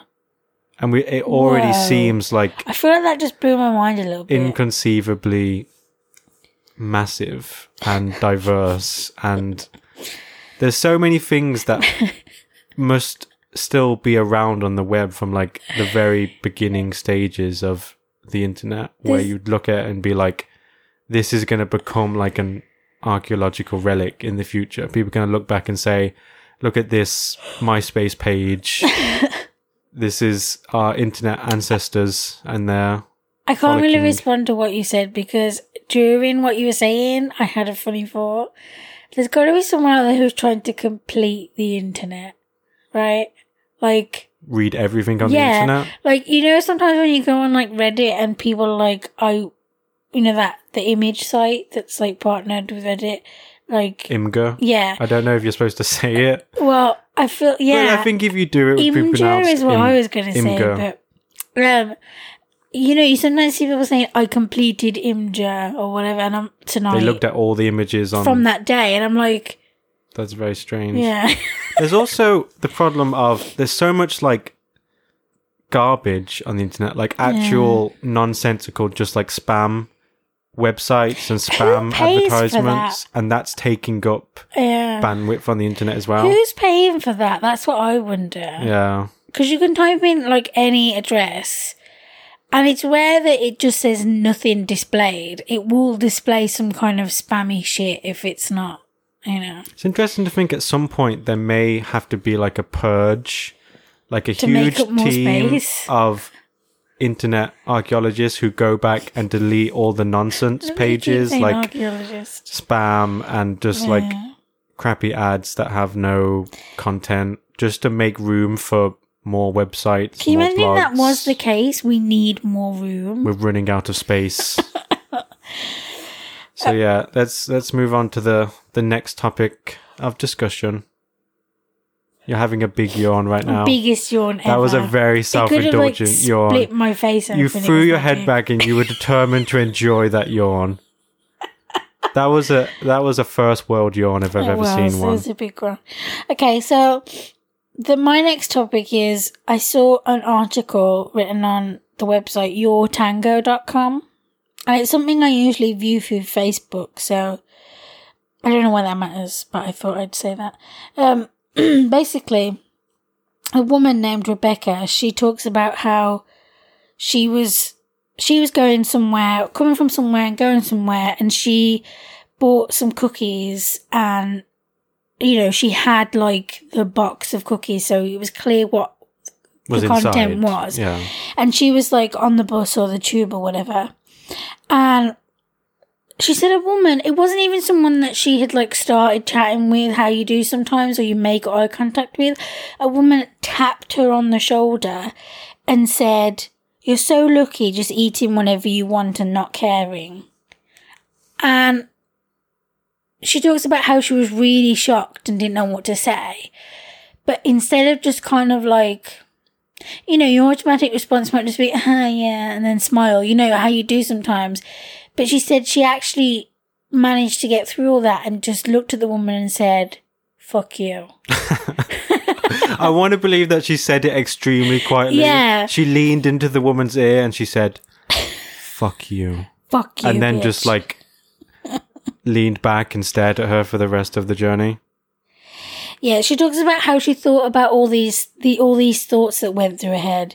Like, you know, do I tell her that every day is a battle to love myself? Do I tell her that, you know, one of the bravest things she's ever done is carrying a big box of cookies? You know, like, there's that thing as a fat person, and I identify as a fat person for people who don't know. There are these automatic things that you do or don't do, depending on where you're going to be and whether you care what people are thinking about you. There's, you know, the oldie but goodie of eating in public and what type of food it is that you're eating. You know, are you going to be eating like a burger or a hot dog or something, which, you know, traditionally is kind of like a junk food. And so there are all these things that you might do or not do in public because you know that people have reactions and say things to you. And so this woman was just like minding her own business, and it was really like, you know, a big deal for her to be on there with this box of cookies out for people to see. And this fucking woman thought it was totally okay to comment. Like, first of all, why do you need to say anything at all? And second of all, what kind of backhanded fucking backwards shit is that she said to this woman? Like, she's trying to say, the woman thinks that she's saying something nice. Oh, you know, you can do, oh, it's so nice that you can do whatever you want and not care that you're fat. Like, what? But who like does you said, that? it is a kind of backhanded insult. It is a humble brag of, oh yeah, I'd like to be able to enjoy cookies, but I worry about my figure. And so you slovenly slob, Yeah. you get to do all that. That's so it must be basically- great for you. Yeah. It is that kind of faux innocuous comment where you're really just trying to self-aggrandize and to advertise the fact that you are sacrificing to improve your appearance. That is a very strange thing to be confronted with, especially, like you said, for it to just come out of the blue. I feel like I would, if I was in her position, have done the thing just like you said. I would have clammed up and just been so shocked that I probably would have just awkwardly smiled and turned away, and then later on wished that I had said something in response. I think that's what would happen to me as well. I would clam up, but then I would wish that I'd have said something. Like, when I saw what her response was, I was so happy that she didn't just do that kind of pleasing thing of, yeah, smile and just kind of go about your business. I mean, as a fat person, I can tell you that people do make comments like that on a regular basis. The amount of times I've gone to like just the store and bought like, you know, some chocolate, some biscuits or some crisps or something, and the person behind the counter is like, oh, having a feast. Yeah. Oh, like, oh, I wish I could eat that, like, but I'm on a diet. What are you saying? And why do you feel like it's okay for you to say these things? It's not. It's not okay. And also things where it's like people assume, like when you ask for a Coke and they say diet, and I'm like, no, why would you assume I want diet? Because I'm fat and I'm on a diet? Because all fat people are on diets because their one and only dream is to be thin? That's not the case. I can tell you right now. Yeah, it's that weird class of comments where a lot of the time the person doesn't even realize the offense that they are giving out. They haven't thought through what it's going to mean to the other person. Yeah. They just want to express that they, for whatever reason, wish that they could eat a different way. And so, without any consideration of how it's going to affect you or what it's going to imply about how they think about you, Yeah. they just say it. But it also kind of has the secondary effect of demonstrating how they think about themselves versus you. Yeah, it's like, it makes me think when people talk about when they're on a diet. I had a friend when I was like in my late teens, early 20s, and this is when I was like chubby / fat, but I wasn't happy with myself. I am now absolutely happy with myself and in love with my body, and I'm the biggest I've ever been, and that's totally okay with me. I am completely 100% in the fat acceptance movement. But then I was like full of insecurities and hatred because of society and people's remarks. And I had a friend who was at the time supposed to be a really good friend, and she was a thin girl, like completely thin, and she constantly talked about how she thought she was so fat and disgusting and horrible and just all these horrible things about herself, which in and of itself is a tragic thing. She clearly had body dysmorphia and other issues, but on the surface, what she's saying is, I'm fat and I'm disgusting. And she's saying that to her fat friend. And, you know, she would say things in a backhanded way, just like this woman. Like, when she talked about how she thought she was ugly, she would be like, oh, you're so pretty, like, you don't have to wear makeup, you don't wear any makeup, like, and you just look the way you do, but I have to, like, wear makeup, and that's the only way to be pretty, and, like, I don't know, it was all just very, you don't understand what you're saying is affecting me, everything you're saying is affecting me, and you don't realise that what you're saying is, I'm fat and I'm disgusting, therefore you're fat and you're disgusting. But isn't it fair for her to say, I would prefer to be thin than a different type of... But what we have to look at is why she prefers to be thin. Because society says thin is best. And that is why she wanted to be thin. Because in her mind, fat was wrong. Fat was bad. Fat was ugly. Because, oh, boys only like thin girls, and thin girls get everything and fat girls don't get attention at all. And, you know, like, if you have legitimate reasons for why you want to be a certain way, that's totally fine. But if the reason you want to change is because society has made you feel like the way you are now is inferior, that's wrong.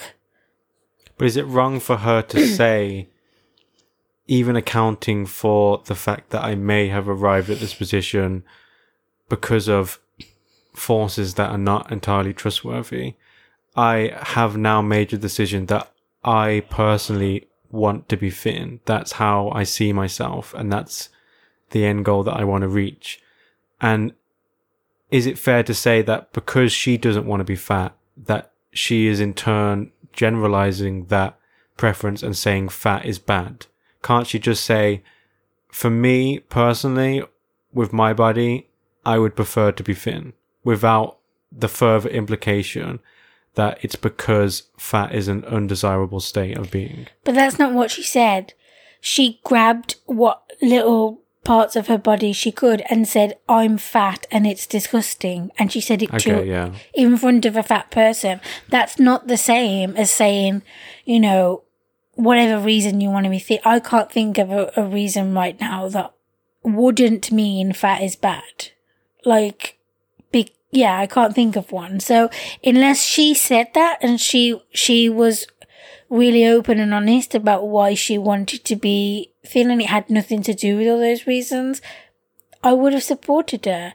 If she said, I want to change and I want to be like this, because of course, but that's not what she said. That's not what she did. And that's not what most people do. Most people go, oh my God, I've put on 4 pounds. Isn't it awful? Isn't it horrifying? Look at my whatever. And it's like, no. And they're making reference to the kind of generalized idea that fat is bad. Fat is undesirable. Instead of simply saying, I want to be thin. And so this is a unpleasant development. Exactly. It's as if fat has become this, like, horrible, disgusting, lazy thing that must be avoided at all costs. And that's where it comes from. And the assumption that anyone who isn't thin is unhappy and that everyone who is thin should be happy is just dangerous. And I don't know why people think that they can just say it. You don't know this person at all, yet you felt it was totally okay to approach them, to interfere in their private space, and just be offensive. Do you give any lessened culpability because most likely she wasn't intending to give offense? She was trying to say something innocuous and friendly? No, because to me, it's not friendly. I don't know how... She thought it was friendly. Isn't it fair to say that... No, she was thinking of herself. She was thinking of herself. Okay. Even in what she said, she was thinking of herself. Oh, I wish I could eat that way, but I have to watch what I eat. It's all about her. It's not about the woman. It's not, oh, you've got those cookies I've heard about. They look so delicious. I want to try them at some point. Which is a totally normal and acceptable thing to say to someone. It was... oh my God, I wish I could eat as much as you and, whatever. No.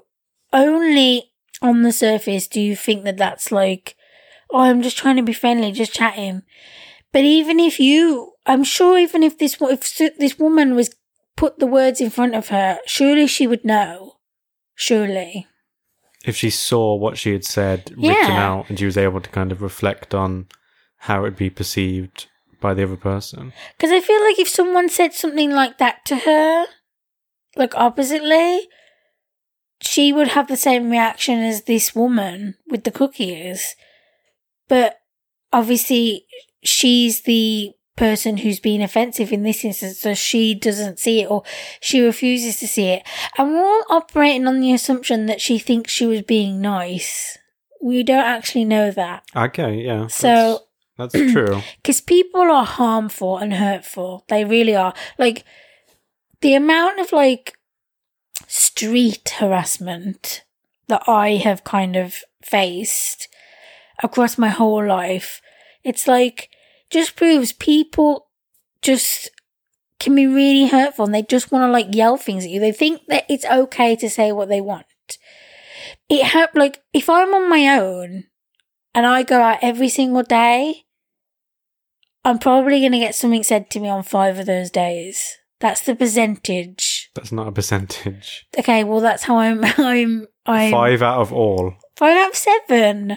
So it's like... Did you say I'm going out every day for a week? Yeah, if I go out every day for a week... I don't think you did. I did. I said if I go out every day for a week, 7 days I said, and I go out 7 days every day, about 5 of those days I'm going to get something said to me. That's how much... he said to me and other people.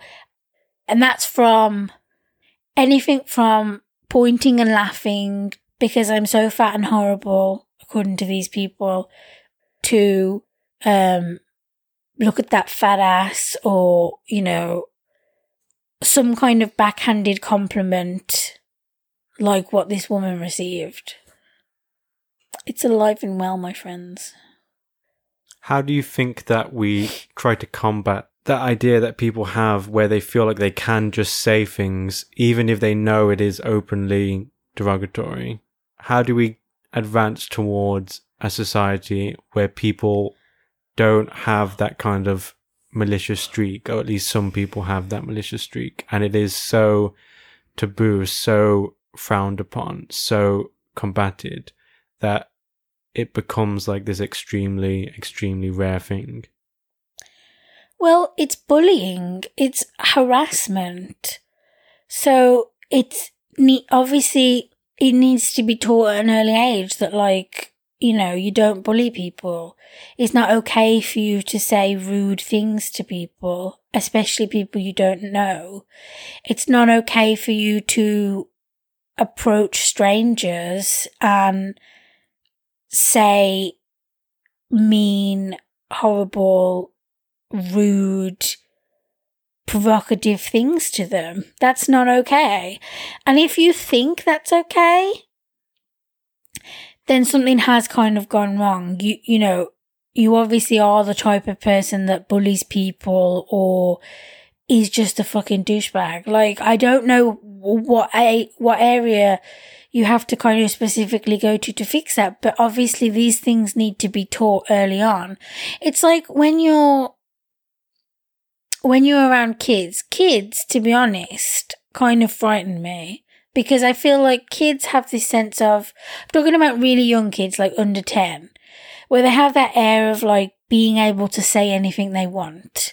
And sometimes it's in an inquisitive way, like maybe they've never seen a fat person, they're really young, and they say, you're fat. Like, are they saying it because you're completely different to anyone they've ever seen? Or are they saying it in a mean way? Or they've heard their parents. Or they've heard their parents, yeah. Language derogatorily. Yeah, and oftentimes when I've experienced that, because I have experienced where kids say things like that to me, they'll be like, you're so fat, or it's often, why are you so fat? The parents, in some cases, have been my good friends or my relatives. It will be like a relative of a relative kind of situation at like family gatherings. They never ever say, that's rude or unacceptable, don't say that again. They just kind of go, oh, isn't Billy so silly or whatever. Like, they laugh it off as this weird kind of kids will say whatever they want. And I think it's at that age that you need to be saying, no. No, you do not say those things to people. Why don't you say those things to people? Because it's hurtful and it's rude and it's mean. And by the way, fat is not an insult. Fat is a descriptor. You know, people are fat. They don't like, you know what I mean? People have fat. They are not fat. Like, I am not defined as fat. I just am fat, and that's just one thing about me. And it doesn't have to be, it needs to be taught from all angles. First of all, you don't say things like that. Second of all, it's rude. It's, you know, you're using this as an insult, and in fact, it shouldn't be an insult. There's nothing wrong with people being fat. Like, there are so many levels to this. And I feel like a lot of people really are missing that point of teaching that it's not a good thing. And I mean, you know, you only have to look at the world and you can plainly see why people think it's okay to laugh at fat people or to say horrible things.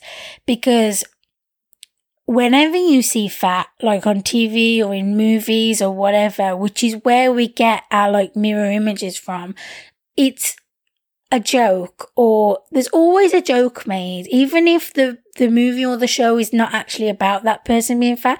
There's always got to be a joke about this person being fat and it being horrible or whatever.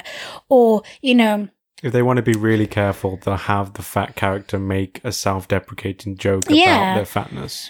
Or there's a thin person and she talks about how she can't eat the cake because she's going to put on £1 million and be so fucking fat she can't fit through the door and it will just be the end of her life.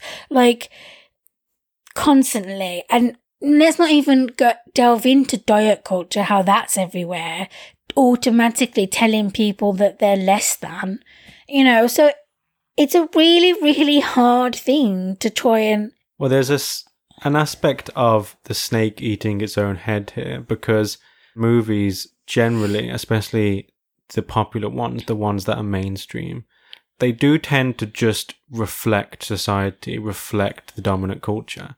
And so if you say, well, this should change, this approach towards handling fat people and fatness in general should change in movies, that in a way is not going to happen until it happens in society. But in turn, it can't happen in society until these influences on popular culture change and then affect society in turn. So there's a kind of what comes first, the chicken or the egg dilemma here. Yeah. It's all about representation, and we don't have any, or we have very little. I mean, even the representation that we do have is problematic, because then you get into all the kind of subsections of it and all the different levels. It's like, okay, we do have like mainstream plus size models now, but wait, they're small fats. They're only like a size 16. And so the people who are bigger, like a size 30 plus, they're not being represented. And so And then you also get people like Ashley Graham, who's like quite big now, who's only like a size 14 or 16. And size 16 is actually the average size of American women. So she's not plus size. And she's here trying to campaign for people to drop the plus. And it's like, you know, this is a whole different conversation, but it comes down to representation. And I think if fat people need to start being represented in a quote unquote normal way like thin people are. And that's where it has to start from. That in conjunction with trying to combat this bullying mentality and this, you know, thinking that it's okay to comment on things when it's not. If we can try and do that together, you know, then I think things will change. You know, there are people that will say we have come a long way, like, you know, in terms of like the plus size community, but actually, no, we haven't, not really at all. Not when people on a daily basis are getting harassed. That's not change. Well, I like the idea of the prescription being society as a whole has to change. It's not just the people at the fringes that have hatred for fat people that need to change. It's everyone else needs to change, where that attitude becomes so unacceptable, so shunned, so exiled from acceptable cultural norms that it simply can't exist. It's given no room to breathe. It's given no oxygen to thrive.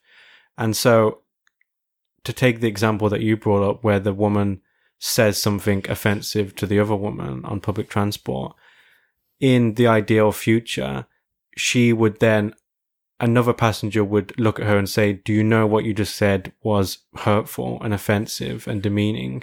Or she would get hard stares, or someone would point it out to her in private, or there would be this culture of zero tolerance for that type of thing. And especially for the more aggressive forms of catcalling and stuff like that, where it really is on another level in terms of really expressing a hateful attitude towards whoever it may be, fat people or some other type of minority or whatever it is. If we can get to the point where the type of person who wants to do that knows that if they do it in the public sphere, they're going to encounter such a negative, such an angry, such an antagonistic response that they do think twice. And unless they are a die-hard seller of anti-fat bigotry, they're not going to do it. And so the majority of the people who would potentially say something offensive or shout something from a passing car or make a remark meant to hurt or demean someone wouldn't have the confidence to do it because they fear the public reprisal in response. And once we get to that point where society as a whole has implicitly agreed that this is not acceptable and must be combated by even the bystanders who aren't involved in the altercation, then we're going to get to the point where it just doesn't happen anymore. It's so hard because it's so ingrained in people. All the way from, no, I can't eat that piece of cake because I'll put on weight, and that's hot, and that's negative and horrible, all the way to harassing people and bullying people. And because it's so ingrained, I mean, you only have to look at like the comments on like these articles on Facebook or whatever to really see that the people that do hate fat people really, really hate fat people. Like, it's vulgar and violent and just really just disgusting, the types of things that people say. And it's like all because a person's fat. It's like, I'm just being here fat, not doing anything to you. I don't understand why it's so offensive. Like, it's really has so many layers, you know? Oftentimes it's something really just to do with that person, you know, all boiled all the way down to the fact that society says one thing. And this is what society says. And I really do hope that we start to see more of a change. But it does worry me that, like, it's like one step forward, two steps back. It's like with a little bit of change, there's always going to be... Yeah, it's weird because a lot of people don't see the connection between when it is the case that in society, whenever fatness as an abstract idea, whether it is someone who is fat or the idea of someone becoming fat or fat culture, when every single time it comes up, it's either derided or used as the punchline or shown to be bad in some way and prescribed against. If every single time that is the cultural response to fatness, even if it's at a relatively low level where it's not necessarily hateful, it's just kind of mocking and derogatory, that then lays the foundation for the real hateful bigots, because they see that there is this pre-existing fount of dislike for this way of being. And because they feel even stronger than that, they feel like they can build upon what is already there without too much fear of how it is going to negatively affect them in terms of public opinion about their character.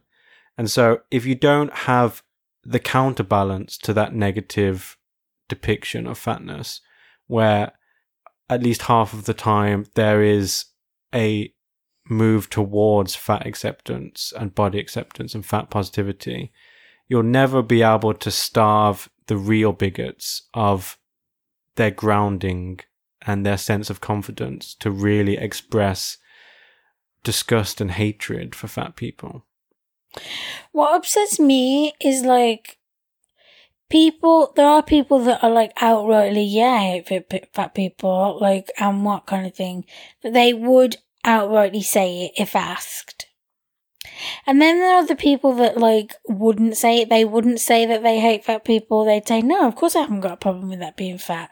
But because things are so ingrained, they don't understand. Like this woman who said that thing to that woman on the bus, they don't understand that what they're saying is offensive and it is rooted in the fact that fat is bad to them. Like, let's go to that TV show that I started watching, This Is Us, that new TV show with the fat character. Fat character and all those issues aside, in another part of the show, one male character picks up his skinny daughter and says, "Girl, what you been eating?" As if to say, "You're so heavy, it's hard for me to lift you." Like, it was so appalling. Just so appalling when I heard him say that. She was like a 6-year-old girl. And what people don't understand is that it's those types of seemingly innocent comments when you're at a really young age that bury deep into your skin and you remember them forever. And all these comments, these seemingly innocent comments, pile up and pile up and pile up until all you can see is fat is bad. Fat is bad and thin is good. And that's what's going to govern my life. And that's why so many people have eating disorders and body dysmorphia, and their whole life is ruled by, I know I need to go on a diet. I need to try and change. I need to be better. I need to be thin. I need to be thin. Like, they don't understand that it's those, you know, yes, you have the outright hate and it's obvious and it's hard and those things obviously affect you as well. But when you get those seemingly innocent comments from people, especially people who are close to you, it's like, wow, not even my friends and family can like see me for what I am and it be okay. Well, then, just to play devil's advocate, isn't it good? Don't you dare. I have to play devil's advocate at every turn. That's the demonic aspect to my personality. I was summoned at midnight inside of a pentagram. I'm so confused. With candles made of human fat, to bring it back to the subject. But yeah, isn't there some value then in at least some of the time when there are fat characters on TV shows in showing the kind of low-level, insidious ways that society impresses upon them the idea that their fatness is bad. Like, obviously you want a balance, like I said. You want sometimes when fatness is celebrated and there are intelligent, compassionate people embracing the fat characters and showing that this isn't a big deal. And in fact, this is something that can be cherished because it's a part of you. It's an aspect of your personhood. But don't you also need TV shows and movies and books and whatever that in the fictional setting show what it is like when parents embed these subconscious ideas in your head about fat is bad, and so later on you become a self-hating fat person? Isn't it good that you can see that happening on screen, and so you can kind of figure out that happens and maybe think about how it's happened in your life or how you inadvertently do that to others? Don't you need those kind of cautionary tales to some extent? You do, but we already have that. In every single thing where there's fat people, there are people saying things. We can see, regular people like me and you can see that would be detrimental to a person. But people who either don't care or who are hateful themselves will just laugh. They will just laugh at that comment or that joke. Whereas people like me and you and people in the fat community will just be thinking, no, why can't we take this and why can't we show this? But what happens is that we get so much of that one type is that we really just want some of the other type. Because then it becomes, why does fat have to be this cautionary tale? Yeah. Why does, that's why a lot of people are like, first they were excited that there's going to be a main character on a primetime TV show who's fat. She's one of the main characters and it's going to be about her life. That was exciting. Then that excitement dwindles when you realize that the only thing about this character is that she's fat and that she's dealing with the fact that she's fat. Where I'm not saying that that's not something we don't need to see. In fact, for someone who has experienced fat hate, eating disorders, etc., I welcome that. And I wrote a blog post about this. I welcome that, but it's what you do with the story. It's not okay to see that and then the story always then constantly evolving in, but I need to fix myself, I need to go on a diet and lose weight, and that's how this character will become whole again. What we want to see is her realizing it's okay to be fat. In fact, wow, I love my fat body. I have realized now that my whole life society has been telling me to hate myself when in fact I love myself and I am going to embrace everything about me. And so my story will actually become something else, and me being fat has got nothing to do with it, or me being fat is only ever positive. That's what we want to see, and that's what we need, and that's what I think will start. If we constantly see that, that's what will start to change people. Yeah. Well, obviously we need to hope that happens, but the problem is, if it doesn't, how do you spur that change? Because there's always going to be a trickle on the fringes of mainstream culture, of things that do handle difficult topics like that with some nuance, with some different perspectives.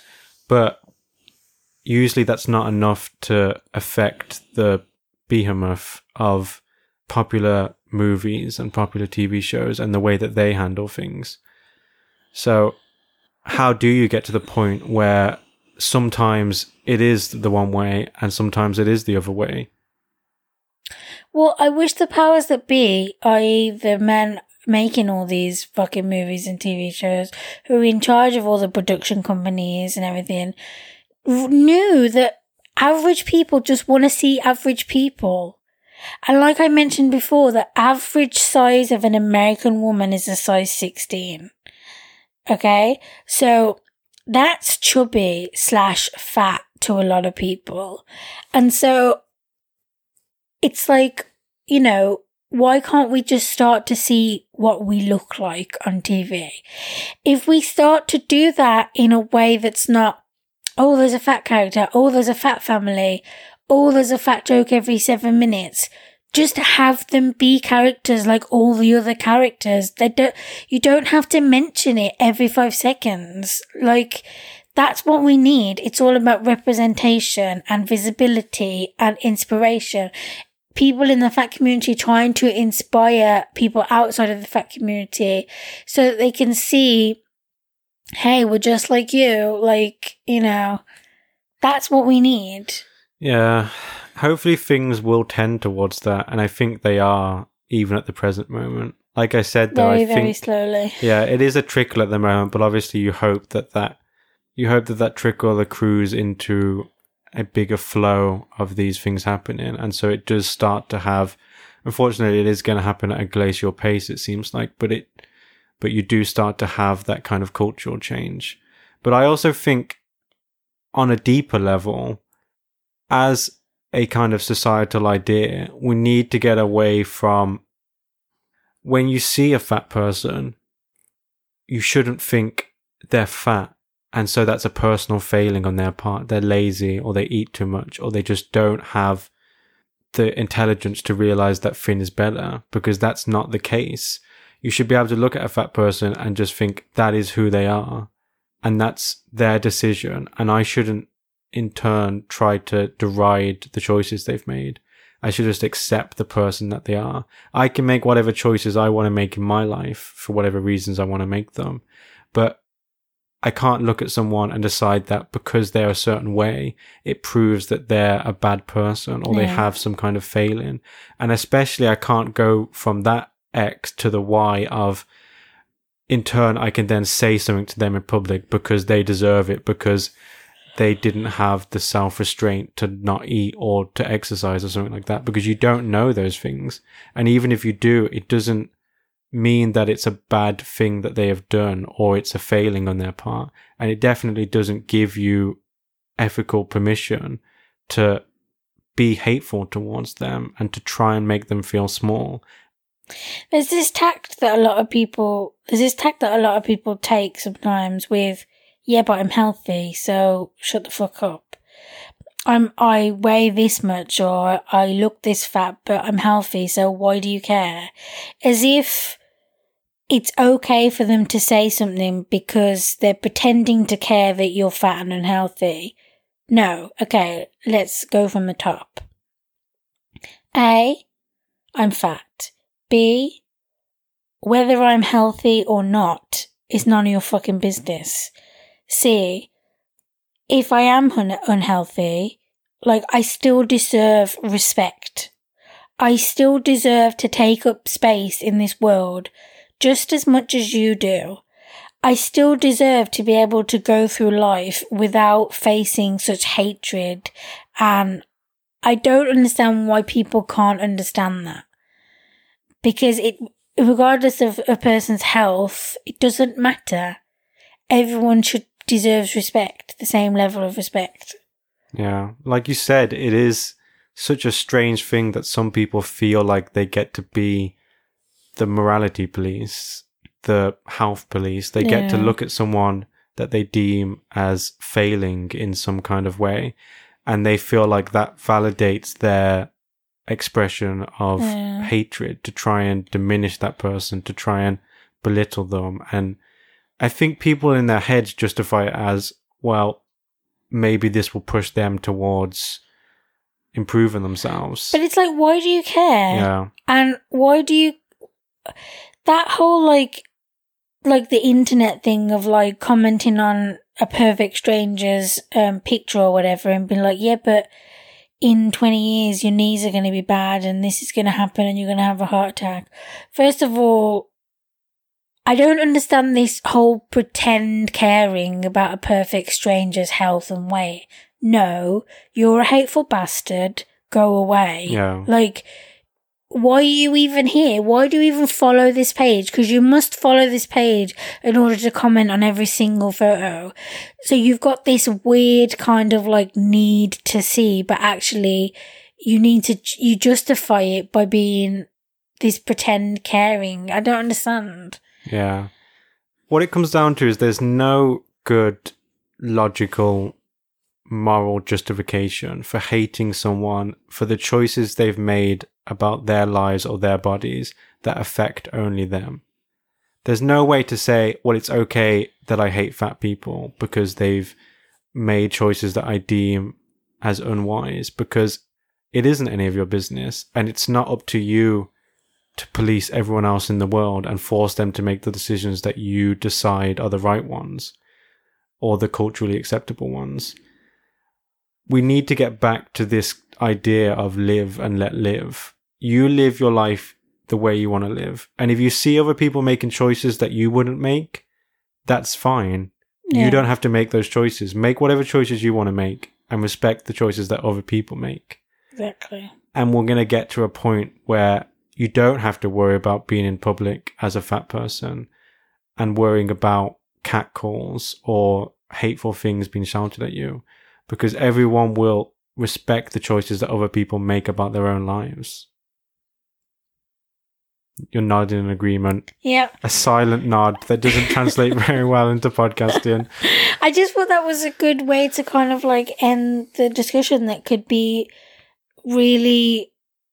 in lots of different ways. It's like a really sensitive, not sensitive, but it's a topic close to home, and like I have so many feelings about it, and I just think this was a thoughtful discussion about it that I know we're gonna touch upon again via whatever. There's so many issues. Yeah, there's so many that thread different ways to through talk this about this. So I know topic, we'll talk yeah. about it again. Well, that, like you said, that is the perfect capstone to so many different things. There are obviously nuance and complications, but for a lot of topics, it does just come down to a very simple prescription of worry about yourself. Yeah. And don't try to publicly worry about other people and let that take the form of, I'm going to try and punish you for the choices you've made about your life that affect only you. And so, yeah, it is weird sometimes when you do have to, at some point, say, it really is simple when it comes down to it. But that is important sometimes. Just be kind, kids.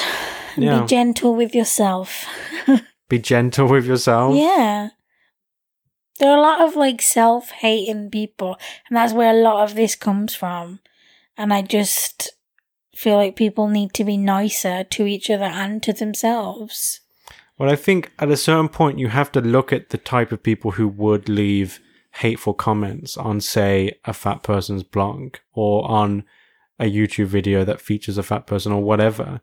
And at some point you do just have to feel pity for them, because deep down, in a lot of cases, mean people are just sad people.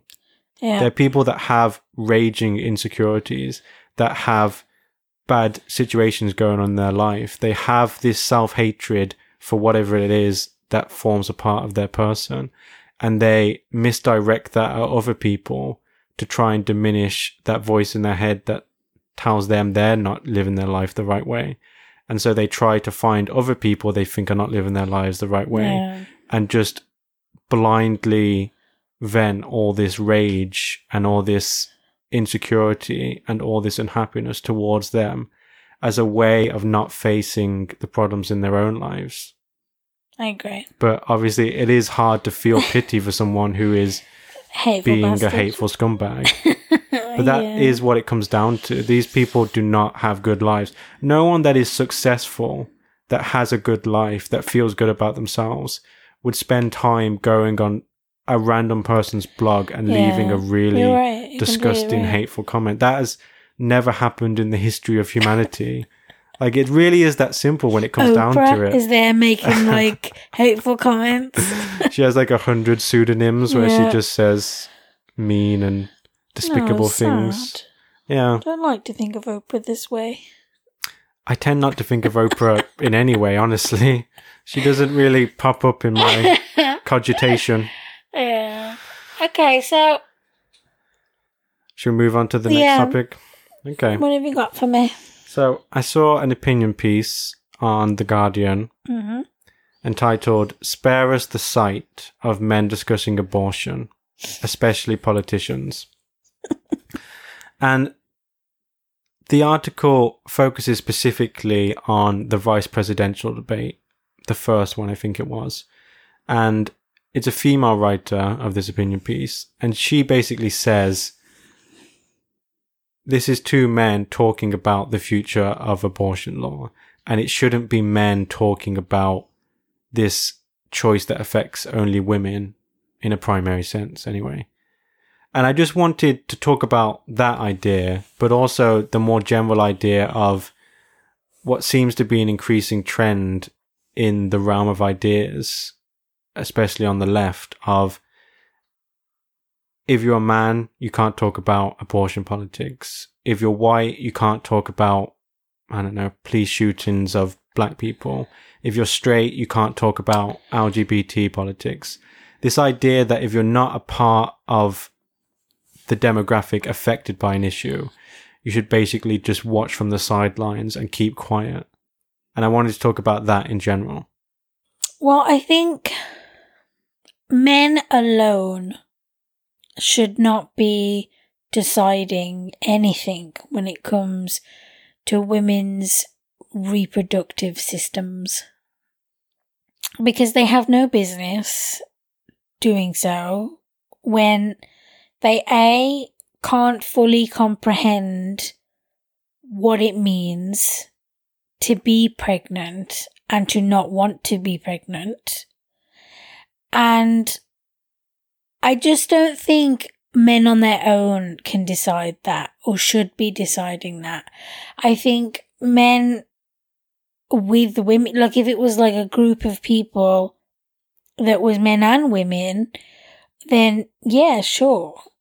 I think if someone who is white wants to talk about like black politics or whatever, they want to, if they're trying to like organize something or, you know, discuss something, then they need to get like the opinions and they need to work in conjunction with black people, because you can think you know as much as you think you know, but until you are in it yourself, you don't know. Like Trump the other day when he's like, you know, what he said was wrong, by the way. Pulling a baby out on the 9th month. That's not what a late-term abortion is, but whatever. He was describing a fucking C-section. But yeah, I think you can think you know, but until you know what it is to be able to be pregnant and, you know that one day you could face that or have faced that or whatever, then you shouldn't be allowed to decide. Yeah, I think that's an interesting distinction.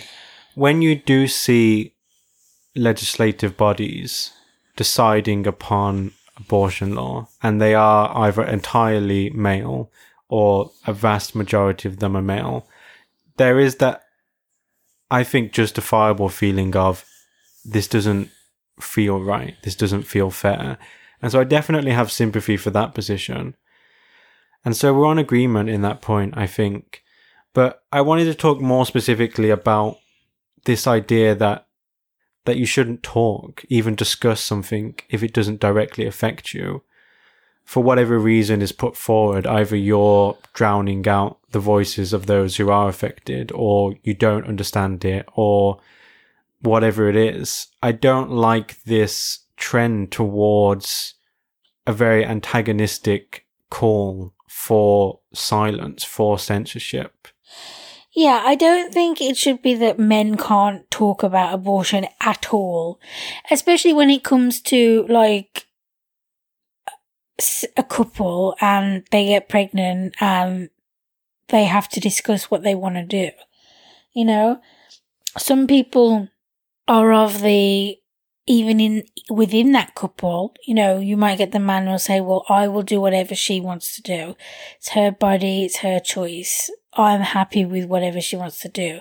And then you get men who are like, no, it's half my choice. We are going to decide this together. I get as much say as you. And then you'll have men who are anti-abortion who will be like, you are not fucking killing my baby. Like, so you can't say men aren't affected. They are affected because it might be their unborn child. They have an opinion. So I don't think you can say men can't talk about abortion. That's not right. Yeah, that's a fair point. And I would go even further than that and say, to get off of the abortion subject for a second, even in instances where the person who wants to speak about something is not affected in really any way, I think they should still be able to talk openly about it, and they should be able to have their voice heard. Now, if you want to make the argument that, say, in the instance of police shootings of black people, that black voices, quote unquote, and that's a weird phrase, but black people speaking about that subject should be heard more. They should have a greater visibility and a greater effect than white people talking about it.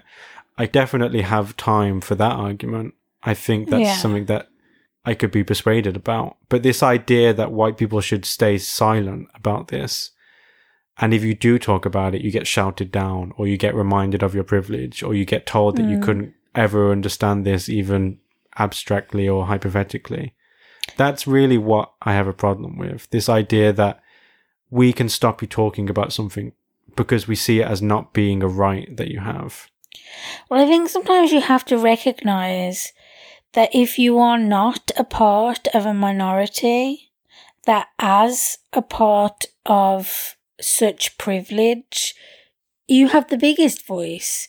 So if you want to try and lend that to help groups of people, then that's totally okay. But you have to understand and recognise privilege, and you have to understand and recognise when to take a step back. Like with men, they should say, you know, I could be affected by these abortion laws, but I understand and recognise that this is not my choice. For a start as well, the government shouldn't be deciding whether people can have abortions or not. But whatever. So they need to, it would be good if they could say, okay, I have a big voice. I can help in terms of like getting the law where we want to get it. But I understand that I need to step back at some point and let a woman kind of take over. I think it's a fair compromise to make all those relevant disclaimers. If you are a man talking about abortion, it is probably, to be honest, a lot of this I think goes without saying, but sometimes it is necessary to point out that you recognize that this is something that primarily and mostly affects women, and that it has some influence on men's lives. And so even though you do have some skin in the game here, ultimately you are coming at it from a perspective of, here's what I think about this.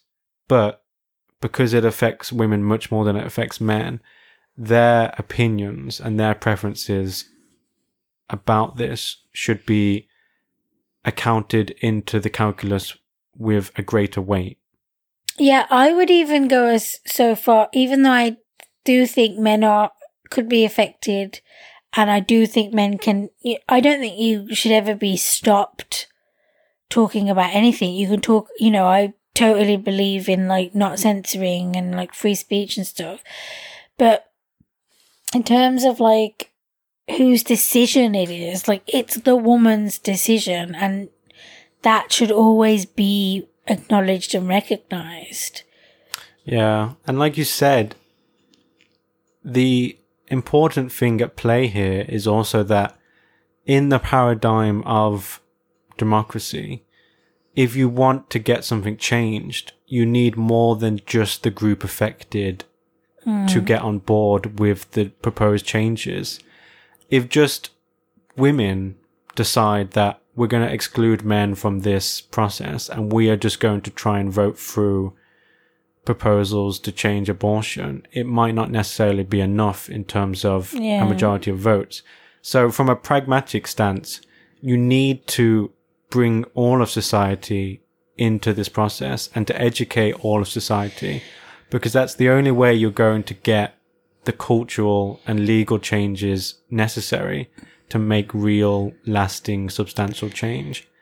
And if you allow the topic to become insulated, if you say that only women can talk about issues affecting women, then in effect you ghettoize the subject entirely, and you allow yourself to become marginalized, and you allow the issue to become marginalized. If you have the whole of society behind something, and if you make the effort to educate everyone so that there is a sea change in public thinking about something, that allows you to make a real difference, a real change in the fabric of society.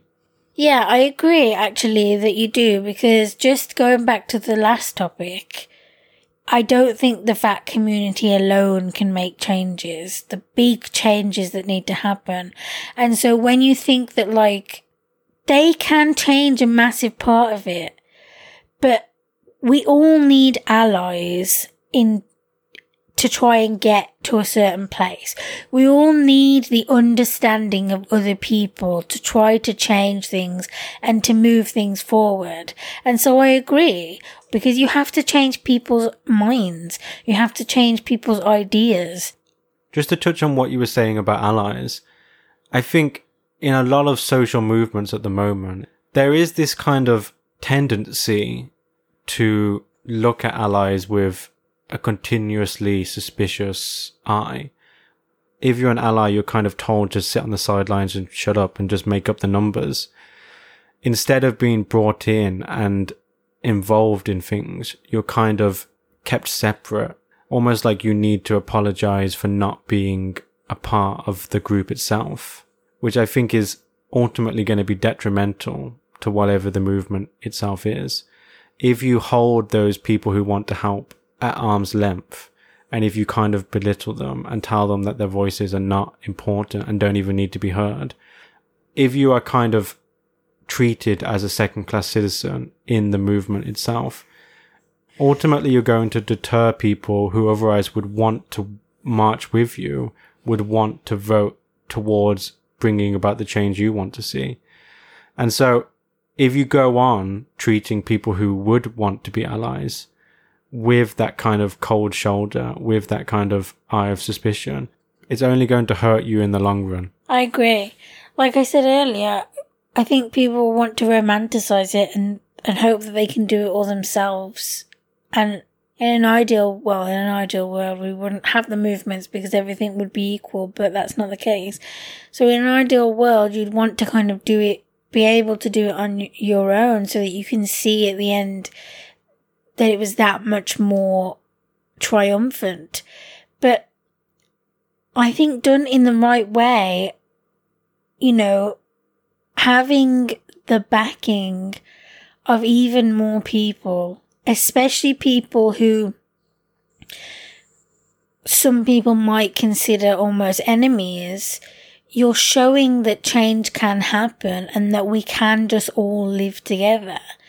And so I do wish there was kind of like an easier way for us to do that, so that being a so-called ally was kind of more acceptable. Because I think hate, it is massive and there is a lot of it, but it's not the majority of people who hate. The haters are a minority.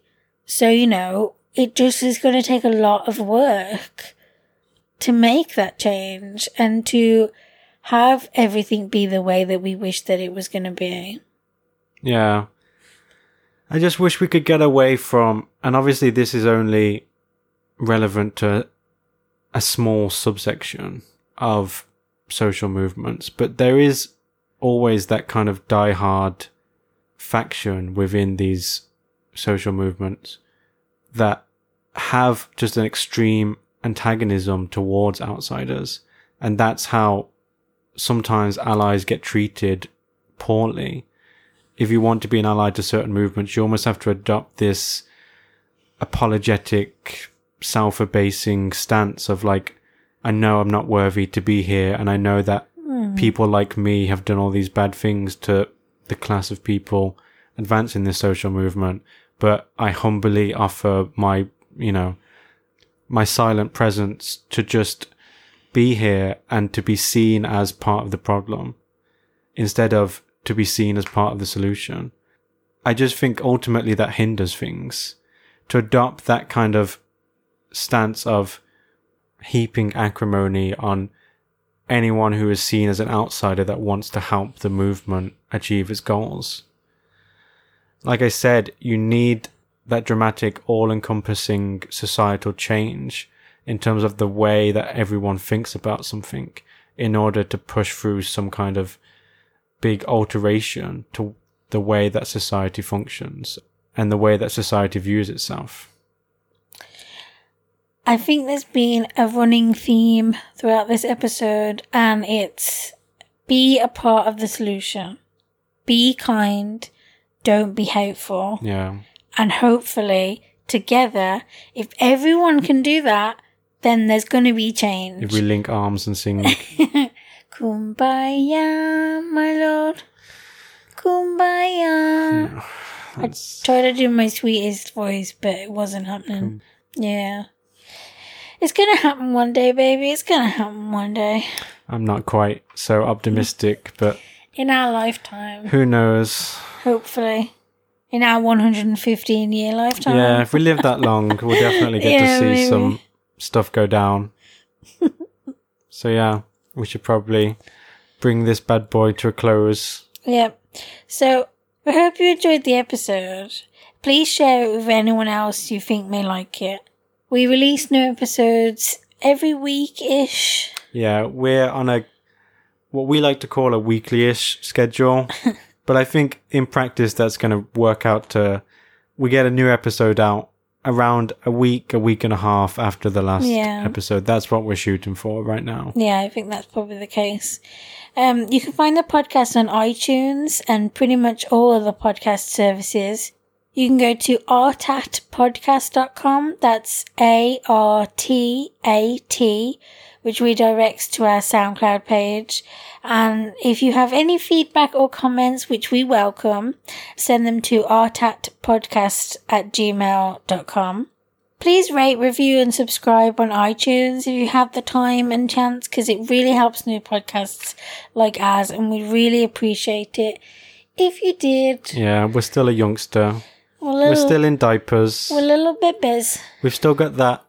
You know how babies have that spot on their heads where the skull isn't fully fused, and if I feel like I don't like impacted, this. They get severely injured. This is making me think of mushy skulls.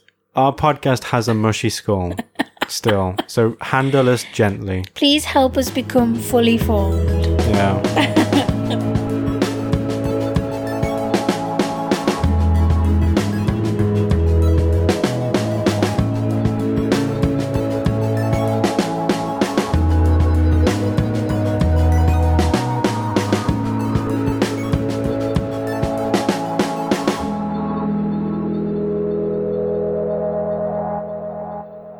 Thanks again for listening to the podcast.